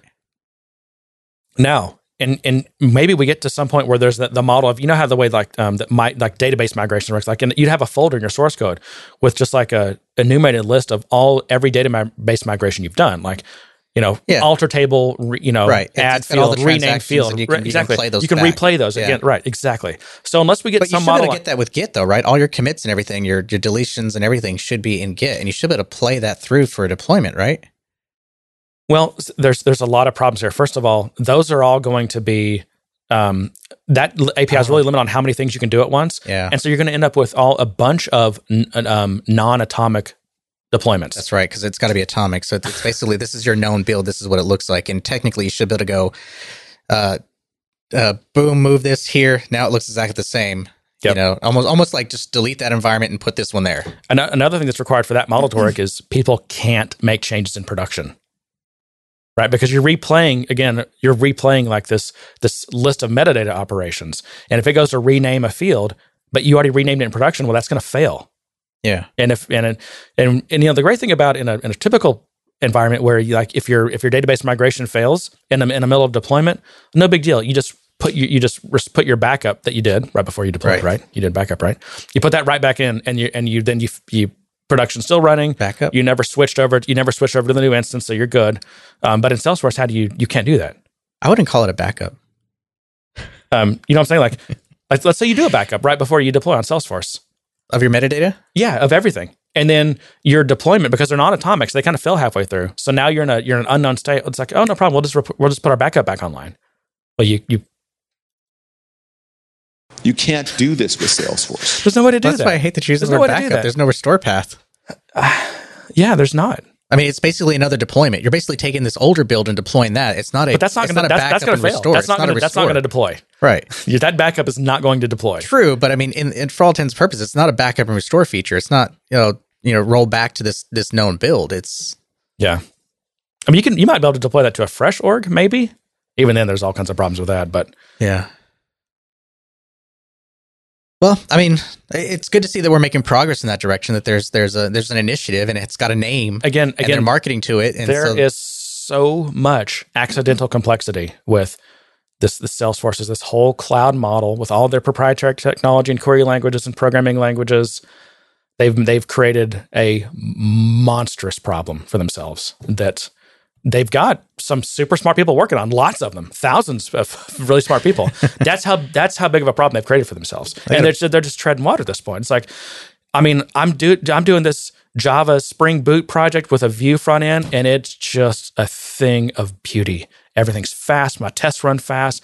Great languages, great abstractions, great front end technology, great back end technology. Is everything patched and updated? It's because I can go into Gradle and just say, show me everything that could be updated. And you got that maintenance plan already put up there. Yeah, exactly. So I don't know. I mean, I like Salesforce, and it does a lot. There is a lot of stuff that does for you that's easier than other things, and I don't know. It's just, boy, as a working software engineer that has worked on all kinds of systems, it's you see all these improvements that they really need to make. But I also do very much appreciate this uphill battle they've got, and even though they're working their asses off on it, it's going to be a little bit at a time. Yeah, I agree. I mean, it's tough to unravel that, but it's good to see that they have an initiative to do that. They're not just doubling down on their existing tech, that they are moving it forward and advancing it, and attempting to unravel the spaghetti that exists. Yeah. And from what I understand of how they're structured internally, I mean, it's not just like one group that has to do this. They're spanned across various different groups that are responsible for very specific domains of the software. And so it's also just like a communication thing, coordination and communication thing as well. It's like, have you seen these? It's what's the Mythical Man Month, right? The idea that you can put 9 women on a pregnancy and have and gestate a baby in 1 month. I've never. I thought I read that book. I don't remember that part. Well, it's these are all related ideas, but the idea of like a team that can be fed with 2 pizzas. That's the biggest team. If you can't feed them with 2 pieces, it's too big. And the reason is because all these people have to communicate, and the cost of communication grows exponentially with each person you add to a team. Yeah. And so then you have to figure out how, now we have a 3 pizza and we've got to split this up. And then you have to figure out now how do you split your project up in a way that you define good interfaces between the teams. And every once in a while you'll have a scrum of scrums or whatever, there's different things you can do, but you've got to separate the problem and the solution space into 2 different projects now, which is not easy, but it's better than letting your project get out of control where communication is just a huge mess. Yeah. Well, we have some community stuff. Okay. We can cover. Actually, a lot of it I think we kind of covered. So this came from someone who wants to be anonymous. This one's the topic is server-side versus client-side development. He says, we have a lot of discussions about client-side and server-side development regarding performance, how code should be structured, limits which can be avoided, estimation of time needed for development, etc. And then from that, the question is, when should frameworks be used? What are the advantages and disadvantages? So I guess basically what are the pros and cons of, client side versus server side, and when it comes to client side, what the frameworks of choice should be. Well, on the idea of client side versus server side, I don't feel like those are substitutable things. I mean, certain things have to be server side and certain things are going to be client side. To be fair, in the world of Lightning, that's kind of what we're battling now. We have more capabilities that we're pushing client side with Lightning and JavaScript with a kind of server side API that's starting to take shape. Yeah. So, and again, I'm not sure exactly what this person meant by this question, but one thing you have to keep in mind is, on anything client side, especially in like a web browser, it's running on someone else's computer that you have no control over, right? Right. So, they could get in there and screw stuff up, or either unintentionally or intentionally, hack your code to do something else. Or even unintentionally with plugins on browsers that manipulate the DOM and everything. So you always have to make sure that, whatever smarts you put in the client, as soon as they, are calling back into your server-side API to submit results or data, whatever, like that's got to be sanitized and validated. You have to have full validation. You can't assume that the client did what you expected it to. Right. You have to always validate. And that's how we've tried to come up with frameworks now that, you write your validations in one place and that's going to get applied on the server and the client, so you don't have to have all that duplicated code. Like you have validations in JavaScript and you have validations in Java because one's on the client, one's on the server. Right. So, and also, I try to keep clients, I still subscribe to the notion of keeping clients as dumb as possible. Like clients should be responsible for like client things, view things, like laying out screens and whatever. I don't want to implement some fancy algorithm in the UI. I'm going to keep that on the server. Yeah, I was going to say, I mean, you probably should be mindful of your IP as well. Exactly, because your IP is going into the client, right? And also, if you're going to spin up... By IP, I mean intellectual property, just to be clear. Since not internet protocol? Not internet protocol. Yeah. But no, let's say you have a mobile app too. I mean, if the more brains you keep on the server side, it makes it easy to have different clients. Like you might have a web client and a mobile client and 2 different mobile clients, right? I mean, right. And if you put all your complex stuff on the client side, then that's a lot of coding you're having to do just to maintain 2 or 3 different client platforms. But you can see the attractiveness of client side in that offloading from your servers. So you're not having to build, gigantic servers, and it cuts the chatter down on the transactions going back and forth. That the client's able to do a lot more. So there's that argument. Why would I use my server's compute power when I can use everyone else's compute power? Right. Which is an okay argument, except when you consider the fact how extremely cheap. I mean, that's probably not your problem. Your problem is probably not that you're using so much servers that they're becoming one of your bigger costs. Well, that's true traditionally, but let's put that in the context of Salesforce. I mean, you have limits on Salesforce where you don't in the client.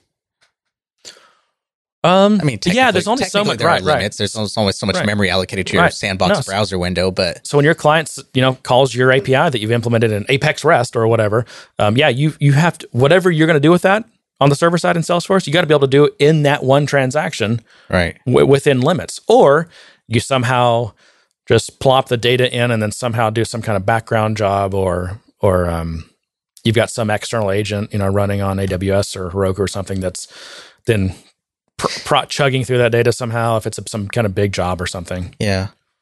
I mean, I tend to want more of the functionality, at least back-end functionality in terms of,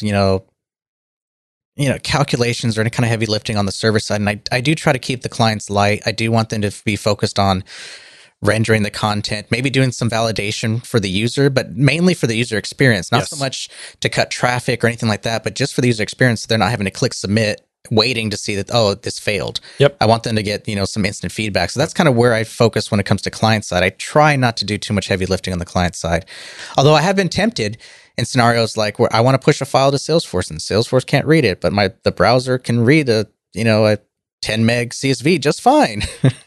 But Salesforce chokes on it because it doesn't have the resources for that. Yeah. So, you get tempted by things like that. And there are probably situations where it's valid, but... Right. There's all kinds of specific use cases where it may make sense to... I mean, it's always a trade-off. There are no absolutes in software engineering. It's always... You have to look at the for a given situation, what are the trade-offs here? Yeah. But to me, though, the general rule of thumb is, keep your clients as simple as possible.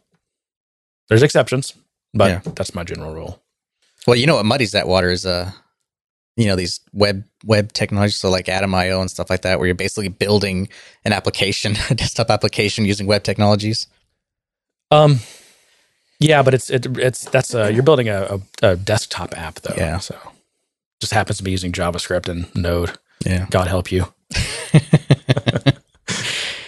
All right. So the second topic, I don't know if this is a topic or more just confirmation of some of the topics that we discussed. This one is, I do love when you guys discuss how development and consulting should work together in topics like requirement definition, estimation, proposal creation, user story structure, testing, client feedback, communication. And these are things that John and I pretty much disagree on across the board. Well, we have some similarities. We have some things that hold true, but we do have certain, I think I'm, and maybe to my own detriment, because I seem to be more stressed out all the time than you are, but because I do let things slide. I just drink more than you do, so I hide it. Maybe. What was I talking about today that was really stressing me out? Some of your architecture stuff, right? I don't know how much you want to get into that, or if you do at all, but we can get into it. I plan. We're also into it. What are we? Hour and 40 minutes. Oh, still got plenty of time. We missed last week. We got to double up this week. There are probably 2 people left listening right now. That's all right. We got their download numbers. It's amazing. I looked at the numbers earlier, and it's like there are so many people still catching up.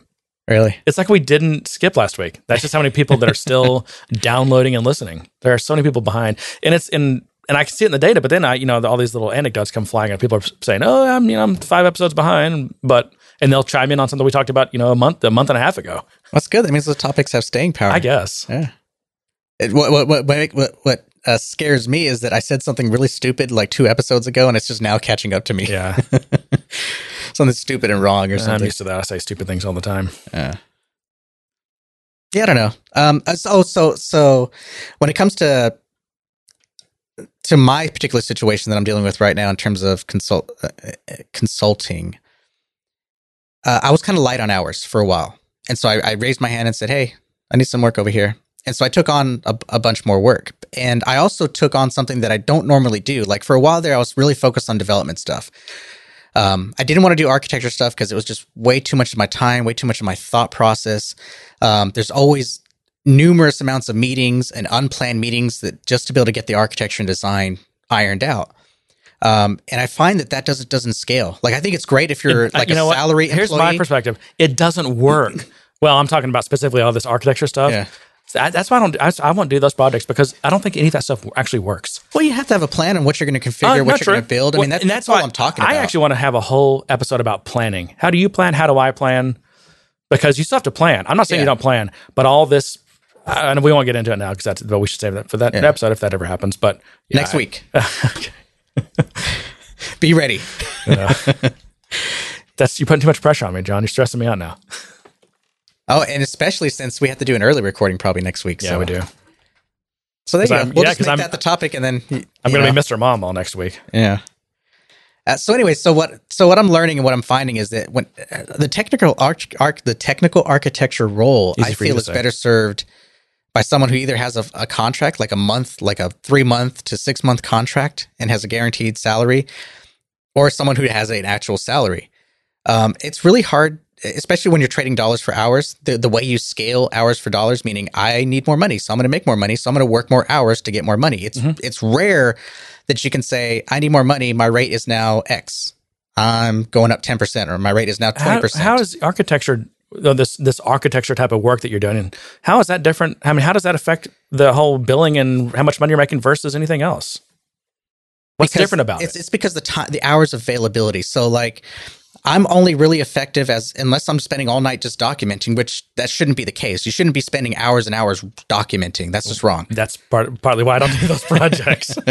So most of your time in architecting is spent meeting with people, having conversations, ironing things out, just trying to understand the requirements and work out the conflicts between requirements and try to get to a point where we have a plan. And that's a 9-to-5 job or an 8-to-5 job. That's when people are available to do that kind of stuff. Okay. And so you're on this constant cycle of calls and this and that. Okay, so you're billing 8 hours a day because it takes a 9-to-5 thing, right? Not always.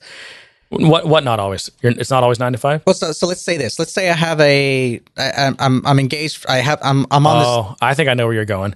The problem is people aren't available. So in a certain day, you might love to be able to work in this 8 hours. You can't work on it because you're waiting for someone who's in meetings, or you got to wait so you can schedule meetings. Right. So it's like you can bill an hour and a half one day, half an hour the next day, maybe 8 hours a day after that. It's all across the board, right? And you don't have any control over it. You should do it should be a fixed price project. Yeah, and so the other problem. So one thing you can do. And what's great about that being a fixed, sorry to interrupt. What's great about that being a fixed price project is it lights a fire into the client's butt. They've got to have some responsibility here. Like, you're part of their team. I don't know. Now. With fixed price, clients feel like they can take as much time as they want because the price isn't going to change, and so you end up kind of your margin shrinks quickly. That's true. That doesn't help you there, but you could. I mean, it's a fixed price and it's a 90 day. It's a 90 days. Yeah. And what if we get done in 90 days? Is if we need to go on beyond that, then we'll do a new contract. Yeah, I mean, there's got to be some incentive because if not, you're the guy that's you're getting screwed every day. Yeah, and so that's not fair. And what I was going to say is that one way I kind of offset that with my development is I'll stack a couple of projects, and you should just bill. You should do monthly billing. As long as I'm on this project, I'm going to bill you for a month, and it's just Yeah. And just, you figure out what your probably average amount of time you're going to spend on. Let's say you think you're going to spend 20 hours a day on it. So it's 20 times a good hourly rate, and that's how much they get you for a month. Yeah. And that's one way to handle it. It's not the way I handled these, and it's not how I handled things historically, and it's painful because you can't stack 2 or 3 architecture jobs. No. It's too much. It's too much task switching. It's too much mind switch. You'll end up like going crazy, crossing over design or ton of meeting conflicts. Now with development, it's a little bit easier because I can stack those. I can time slice, a good chunk of my day for one project and a good chunk of my day for another. Still hard though, or at least for me, it's still difficult. But I can. But also when I'm focused on development, I'm not focused on anyone else's schedule. I'm focused on my schedule. So I can say, tomorrow I need to get a good 8 hours in on this one project, and I can do that because I don't have any meetings or anyone else's schedule to conflict. Or I can go, I have a week to build this time frame. I can do my first morning on this one project. I can do the afternoon on this other project. And as long as you don't do too much of that, if you're trying to task switch like 3 or 4 different things in one day, you're going to go crazy. So that's not it. But at least from that, I can scale that and I can manage that effectively. With the architecture stuff, it's very difficult, if not impossible, to be effective doing multiple architecture roles. It's just too brain intensive. It is. So, okay. Well, did we answer this person's questions? Yeah. Okay. They feel like they packed a lot of stuff in there that we don't think we're going to be able to. I don't know. No. I mean, that was just kind of a general topic of discussion for us, and it led into the thing I wanted to talk about, anyways, which was the architecture stuff I've been working on lately, and what I realized about what I don't like about doing architecture. I really do like doing development. I like managing my schedule around development.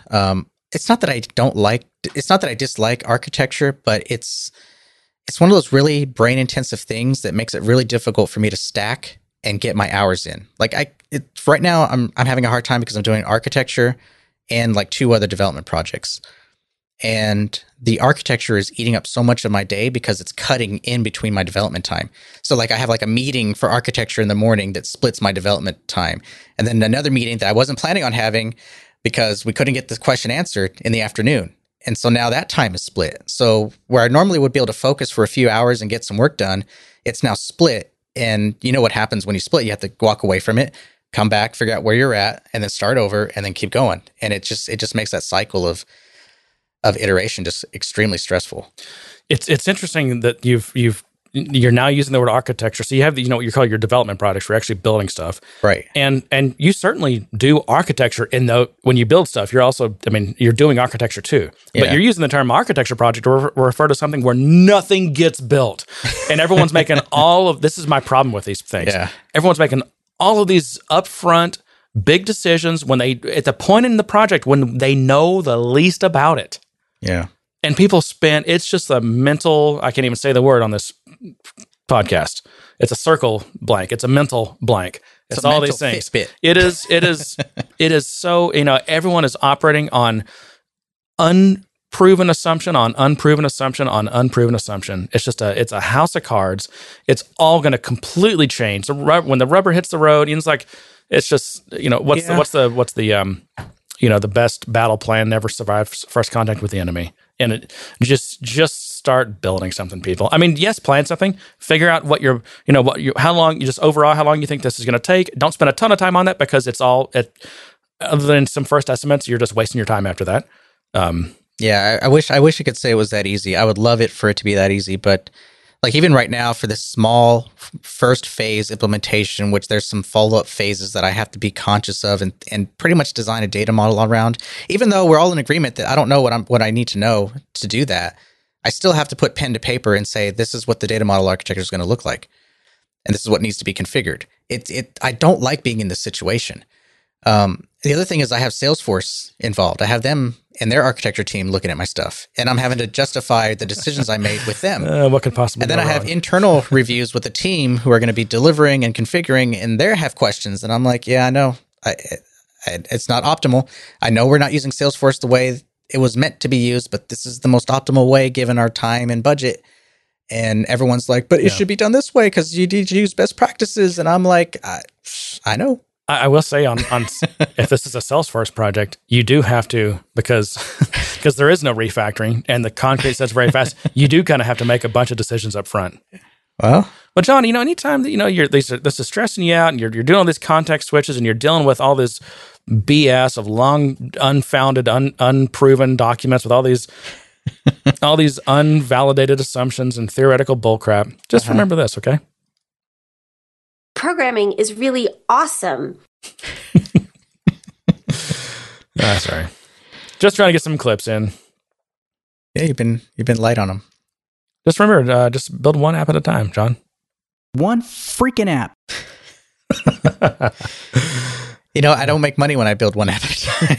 I gotta build like 2 or 3 at a time. You're not setting up your contracts right. That's why you're not making money when you build one app at a time. I don't have contracts. I work with people who we mutually agree to trade dollars for hours, and sometimes there's not enough hours to go around, so I have to ask other people for hours, and then all of a sudden everyone has hours at once, and I'm like, oh my god, I have too many hours. Yeah. Well, hey, if you're going to bill them for hours, just say, hey, I'm going to bill you 120 hours a month for this project. So let's make sure we're using my time wisely. Well, that's the thing. I thought about that too, but then I'm like, well, crap, if I'm not working on this project, they're going to want me to work on this other project, which I don't want to work on because I don't like the people on it. Yeah. It's one of those things where like, yeah, I could do that. I could just say I'm on retainer and you have to pay me and you better have work for me. But then I lose control over the type of work because they're paying me. And I'm like, it's one of those things. It's one of those things. I think we're gonna have to have a regular segment, a weekly segment where you sit on my couch and I help you work through these things. Do you listen to the? I thought this was. Did you listen to the hourly billing is nuts thing? What's the guy's name? John. Is it John? Jonathan something. It's not stewardship, is it? Hourly billing is John nuts. Stamos. I mean, I'm trying. I'm trying John to Sonmez? slowly, indoctrinate you into my way of thinking. Jonathan Stark. Stark, yes. Hourly billing is nuts.com. Yeah. Yeah. I actually have not read that book, but I've listened to some of his stuff. He's got like a podcast and... Well, it is nuts, but that's the way the Salesforce world works, and I don't have the clout to change that. Why is the Salesforce world full of really, just it's dominated by unenlightened companies and people? Why is that? It's like the Agile revolution never happened. It's like these companies like Pivotal and ThoughtWorks didn't teach us their lessons. It's just like none of that happened. We're in crazy land where it's 1995. Well, we've got BRDs and DFDs and DDSs, and I think a lot of it is just everyone trying to protect their butts. I mean, think about it. We don't have control over the platform. Not like we would setting up a server. What's the platform? What do you mean by that? You mean Salesforce platform? Okay. We really don't know. I mean, we basically that just doesn't change that much for me. How does it not change? How does not running into a limitation and see that eat into your margin? Let's say you did a fixed bid or fixed fee project, and you thought it was going to take 10 hours, and then you come across this Salesforce bug, and it ends up taking you 30 hours, and you basically lost all your revenue. I think a lot of people are just protecting their butts. Well, I know, because when I don't choose the Salesforce platform. Other companies choose the Salesforce platform. They hire me to do stuff on it. So I'm not the one who chose the platform. So they pay me for my time, or I do a fixed price thing, and I factor into that and that's based what I know about this platform. That's based on value, right? It's a combination of, it is based on value. And value is part of the equation, because I won't do a project where I don't think it's going to be worth what the customer gets out of it. Well, I agree with that. It's just that I don't know. I know a lot of companies that used to do fixed bid, because clients would be like, we've got X amount of dollars, and somehow or another they would get the partner to agree to a fixed bid. I've worked on those projects, and every single one of them fails because we always end up losing money. And so everyone's gone to this time and materials thing, and it's whatever it takes, and that's how much we're going to bill, and it's become this accepted thing. And not only is that bad on people like you and I, but that's really bad on the clients, because they're the ones who end up getting hosed because their consulting company is still doing it the wrong way, which is going to result in the project going way over budget, like it does every time. Yeah, but if you're going to say we're going to do fixed fee or value pricing or whatever label you want to put on it, doesn't that mean more planning up front? Doesn't that mean understanding what you're going to build, what the scope is, so there's no creep and you're not losing your butt on margin? No, in fact, I don't even have the rule of no scope creep. I like to think of it as like, okay, you want this certain outcome, you want this business outcome, right? And I'm going to try to figure out how long I think it's going to take me to do it. But I'm also going to know, I know that in the projects, there's always unexpected things. There's always changes. There's always some scope creep. Even within getting, sometimes you have to creep the solution scope to achieve the same business outcomes. Like the business outcome didn't change. If you want to change that, now I'm gonna charge you a different price. Right. But if your outcomes didn't change, I want to be able to say, hey, I'll do it for this amount of money. And I'm taking all those things into account, knowing that clients change and the scope, the solution scope is going to change, that I'm going to hit problems on Salesforce. I'm going to have to end up building a little piece out here in Heroku or something, all that stuff. I'm going to factor that in. And is that a pretty big multiplier? Yes, it is. Yeah, I was going to say, that but I can go back, I can go back to it and say, hey, Mr. Client, Miss Client, I can do this project for $10,000. Now, what I've also done with them is I figured out, because I talked to them about their business outcomes, I know what this is. I need to find out what this is worth to them. Mm-hmm. If this, if I can do it for $10,000, I want it to be worth $50,000 or $100,000 to their business. If not, it's not even worth doing. And I'm using fake numbers here. Right. A lot of projects are a lot bigger than that. But I want it to be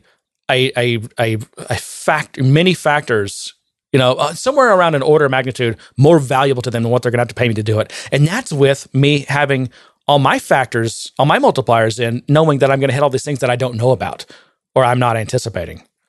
But they're there. They're there in every project. Yeah, but I think, and I agree with that. I'm not disagreeing with that. But and you can sit around with your committees and your meetings and try to before you start building anything, figure out what all those little things are. But that is a complete waste of time, because you're going to be wrong about 90% of it. No, I agree. And there's things that, because we are experienced, developers, architects, engineers, whatever, there's things we know. And that's one thing. We're responsible. We know this platform. We've been working on it for a long time. We know what its pros and cons are. We know what its strong points and its weak points are. And we're going to use all that in coming up with a number for the client and to figure out how big this project is. but trying to figure out what every user story and before the client sees anything built, because they're going to need the flexibility to change what those stories are as it's being built. And the sooner you start building things, first of all, you build the riskiest things first, or the things that have the most important value first, right? Because you always want to be mitigating risk and delivering more value sooner than later, right? Right. So if you do run out of budget, or you hit some timeline, the client's is like, hey, we need to launch this thing. You've built all your valuable stuff up front. So you probably have and you also have been, because you're a good practitioner, you've been delivering valuable software to every iteration. Like this is, you've got continuous integration, or you're deploying somewhere. You can at any point, the client can decide what is done, when is it done. I mean, only the client can decide when it's done, really. I mean, and if they are like, hey, it's actually more valuable to us to launch this thing as it is now than to finish these last 20 stories. Those aren't even, because we worked on all the important stuff first, those other 20 are actually not near as valuable as us just launching this thing now because we've got this event, or it's the time of year for something. So it's a combination of, engineering practices plus just, I think just business principles and just some logic. I don't know. Yeah, I see. I thought about all this too a lot, because I do want to kind of change how I work at times, and I do want to provide more value than just chase dollars for hours. I really do believe in the client doesn't want an hour of your time. They don't want hour. They want the end result. Exactly. Yeah. They don't want 500 John hours. They don't care about that. What are they going to do with that? Yeah.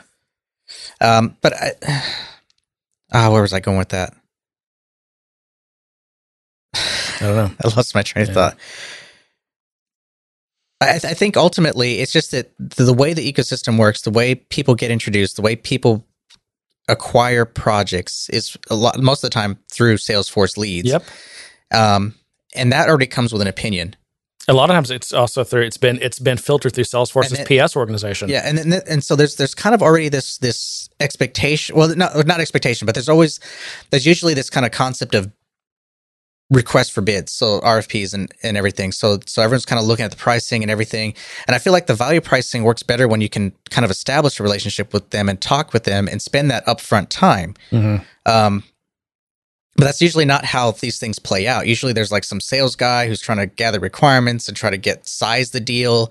And if it's sized the right way, meaning that they feel like it's something they can take on, because some companies only take on deals that are 50 plus, that kind of stuff, that by the time it gets down to me, this lowly software engineer, architect. I totally understand what you're saying. You don't have any control over that. Yeah. But even if I was to inject myself in that process, how do you unravel this web of just hourly billing that exists in this ecosystem? Well, you can't. The answer is you can't. You've got to be operating. I mean, you're not going to be able to change these other companies from where you sit. Well, not even that. Let's say tomorrow we open up Good Day Sir consultancy or whatever. Which maybe we will someday. And now we're trying to bid. Hey, you know what? I think we should ask people. Send us an email, info@gooddaysirpodcast.com, if you would hire the Good Day Sir badass software engineers. And if we get enough emails, we will go file an LLC. Oh, God. Putting it on the spot, huh? And I had my fingers crossed the whole time, so that means I don't have to live up to that promise. Yeah, but I mean, where do you start circulating this idea? Where do you start saying, hey, this is what we do, this is how we do it? Is it just that? Is it just get a lead and try to communicate with them with the process and see if it resonates? It starts from the first communication you have with someone who might be wanting to do a project with you. And it's got to start at the client, not filtered through someone's sales department and someone's PS organization, then to a Salesforce partners process, because these people all work. They all work waterfall. The agile revolution was completely lost on them. They know the old school way of big contracts, big upfront planning, big upfront design. Which is sad, because I don't really see people are getting their value out of that model. No, I don't either. I think they're getting screwed. Clients are getting screwed. Clients are getting screwed. I think we're all getting screwed. Well, we are. I think everyone as an industry is getting screwed. Right about that. I guess I'm always thinking about the client. But yeah, you're right. We're always getting screwed. I mean, it's not good for anyone. That model is, and there are, don't get me wrong, there are exceptions. Some things, like if you're going to build an implantable cardiac defibrillator, something I know a little bit about, you are not going to build that in some agile process. There is a ton of upfront planning. There's a ton of regulatory red tape. But that's also a type of engineering that personally does not appeal to me very much, which is why I don't go after that kind of work. Some people really love that. They love that, designing something and building something like that, even though it does require just insane amounts of stupid meetings and loads of documentation, more UML diagrams than you could imagine, just so much of that stuff. But that's that domain. So I'm not talking about that. I'm talking about this domain of general business software. Right. That probably you and I both spend, 80% of our time. That's what we're doing. We're building general business software. Yeah. And that's the kind of software that it's such a better way to mitigate risk. It's such a better way you have such better odds of the client getting something valuable in the end if you use a more agile process. If you just get in, yes, come up with a plan, yes, get a project, yes, agree what people are going to pay everyone, but then start building things because you learn so much. You're not just building the software product, you're building knowledge. This team is building knowledge. There's so much they don't know about the thing they want to build. There's so much that's going to change between when they start the project and when they end the project. Mm-hmm. And the quicker you get in and start building, we can now start learning. And we can use that knowledge to incorporate into all these other things we're going to build as a part of that project. Well, and yeah, I mean, I guess with that kind of concept, it seems more like a partnership. Like you're both sharing in the risk. You're both involved in this. It's not one side that's completely mitigated their risk over the other, and everyone's just trying to play this shell game of, well, you better document it because and that's some things I run into. Like I have to specifically document that the client said, yes, I'm aware we're using this a certain way, but we're going to move forward anyways because we have a timeline and budget constraint. I have to actually physically document that in the document because people want me to protect our asses. Yeah. Our Fitbits. Sorry. Yep. And that seems like this weird thing that I'm involved in where I have to document and plan for everything. And if it's not right, because we're doing all this upfront planning, it's going to result in more dollars. And somehow that's going to be on me, even though I really don't know what I don't know yet. So we're all familiar with the Agile Manifesto, right? The what is it? The 4 principles or whatever. But one of them is, and these are things we value more than others. So, and here's the example I want to give. We value customer collaboration over contract negotiation. Now, that doesn't mean we don't negotiate contracts. We don't have contracts. We do. Mm-hmm. But I like to keep contracts smaller and simpler, and I'd much rather focus on, from beginning to end, collaborating with the customer to make to give us the best odds of them getting something that's valuable. Mm-hmm. Because the dirty truth of the software development business is that most of these projects basically fail. The ACM publishes, and I think IEEE does as well, these numbers on software projects, and I still think it's a majority. I think it's over 50% of like these, software IT projects fail. And again, and I know everyone has different opinions. I tend to, and there's so many flavors, and I can agree and disagree with a lot of different points on Scrum versus XP versus Crystal and all these things. But overall, I mean, I think the principles of an agile process are just such a better way to build software. It's such a better way for humans to work together to build something that's unknown. Mm-hmm. And we're going to have to get through this together. We're all going to learn together. We're all going to make mistakes, but we're going to do things in the smartest way possible to give us the best odds. And yeah, trust. That's how you got me on this twist with a trust. We've got to trust each other. Yeah. And that's why, when I get these clients that are people that, I can tell and then maybe they don't know me and they shouldn't trust me. But if we can't develop some trust, if my history, my background, whoever referred them to me, whatever, doesn't give them, level of trust, if the time I spend with them to see if we have a project, if they can't develop a level of trust, and if I don't trust them, because I feel like I'm really good now at sniffing out rotten clients a mile away. There's red flags. So if I don't trust them, if I trust them, but I feel like I haven't built very much of a rapport, and they're not trusting me, I probably won't do the project. Yeah. Well, I think to balance that out is I agree, and that comes from having that personal relationship. But when you're in a kind of, I don't even in small consultancies where you have a bunch of people over you, and there's certain people paying the bills, they don't have trust. They're not working with the clients directly. I am. I've built that trust with the client. Yeah. And when we talk and we understand and we all nod, I feel like we're okay. I feel like I don't have to document every single word we said, but yet I'm being asked to document every word we said because their fear is that we're going to deliver something. There's going to be some hiccup later down the road with our design that somehow we backed ourselves into a corner, which is entirely possible. I'm not perfect. Yeah, right.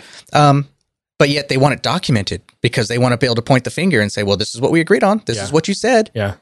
And I feel horrible doing that. I feel horrible having to include in my design politics, politics as I call it. Yeah.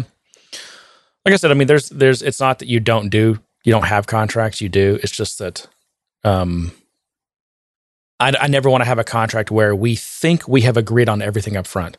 Every detail of what something's going to do, of how it's going to work, of how it's going to look, of what the fields are, what the tables are, every screen documented. I mean, I've seen stacks this thick of user stories.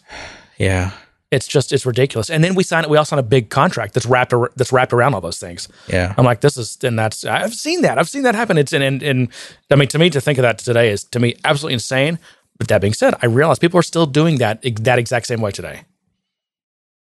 And that's just nuts. And that's why everyone's CYA. I mean, that's what that is. It's just massive amounts of CYA, which the funny thing about it is it's one of the worst ways you can actually approach the project. I mean, you think you are covering plenty of people who you think you're covering your ass and your company's ass, but you're not. You're actually dramatically reducing the chances that you're going to have a successful project. I mean, there's a lot of companies with contracts about, how, the ramifications of something failing or the ramifications of something not working out the way they expected. And there's all this red tape wrapped around all these contracts. It's hard for me to imagine a world where people are shaking hands and agreeing on mutual risk and moving on and getting it done. It seems like we're so embedded in this world of risk avoidance that no one wants to, and I see this. I see it paralyze companies in making decisions. I've sat in a room while I'm trying to, architect something. I hate that I'm using that as a verb. While I'm trying to design something, and nobody in the room wants to give me a flat decision. They're all scared. Because they don't want to be responsible for it. And now I'm starting to feel that way. Now I'm starting to feel like I don't want to make a decision because I'm scared. But that's the way that whole project's going to go, John. That's the culture that has been created in that organization. Well, it's common. And when you need feedback and you need answers, everyone's going to be like, I don't know, ask Susie. No one wants to answer because no one trusts anyone. No, and everyone is in a blameful work environment. Yeah. What's one of the principles of Agile? It's blameless retrospectives. Yeah. I mean, if that's the way to kill a software team is for something, when something goes wrong, to start blaming people. Anyway, we are waxing lengthily. All right, well, let's put a bow around this. Thanks for sticking with us through our short absence, but keep on with we love the emails, right? Did we get through all of our emails? We did. Yeah, did. There was also, and we'll get to this. I think there was a person or two that sent us some feedback over Slack that I actually have in my note here, but we just didn't get to. So we'll get to those. But please email us, info@gooddaysirpodcast.com. Send us your ideas for topics, or if you have questions like that were sent to us today. We like getting those. I think it's fun. Provides good material. We have this Slack community that we talked about. If you're not in the Slack community and you are still listening to this like 2.5 hours in, you're probably qualified to join. Everyone's qualified. It's gooddaysirpodcast.com, our website, and just click on community. And John will add you to the Slack. Reviews are great in iTunes or Stitcher or wherever the hell you can leave reviews. I don't even know, but they tend to help. What else, John? Tell a friend, right? Tell your friends. Come on. You guys go to these conferences and French toast. French toast. French toast dreaming? I dream about French toast. I mean, honestly, it's a delicious thing. You know what? I don't. We really, got Surf I don't really Force. like cinnamon that much. So. You're so weird. There's what's it? What? Yeah. I just said it. Surf Force. Surf Force, which we're a sponsor of. Yeah, sure. People need to know about this podcast. All right, John. That's all I got. That's all you got. Yep. And to that, I say good day, sir. You get nothing. You lose. Good day, sir.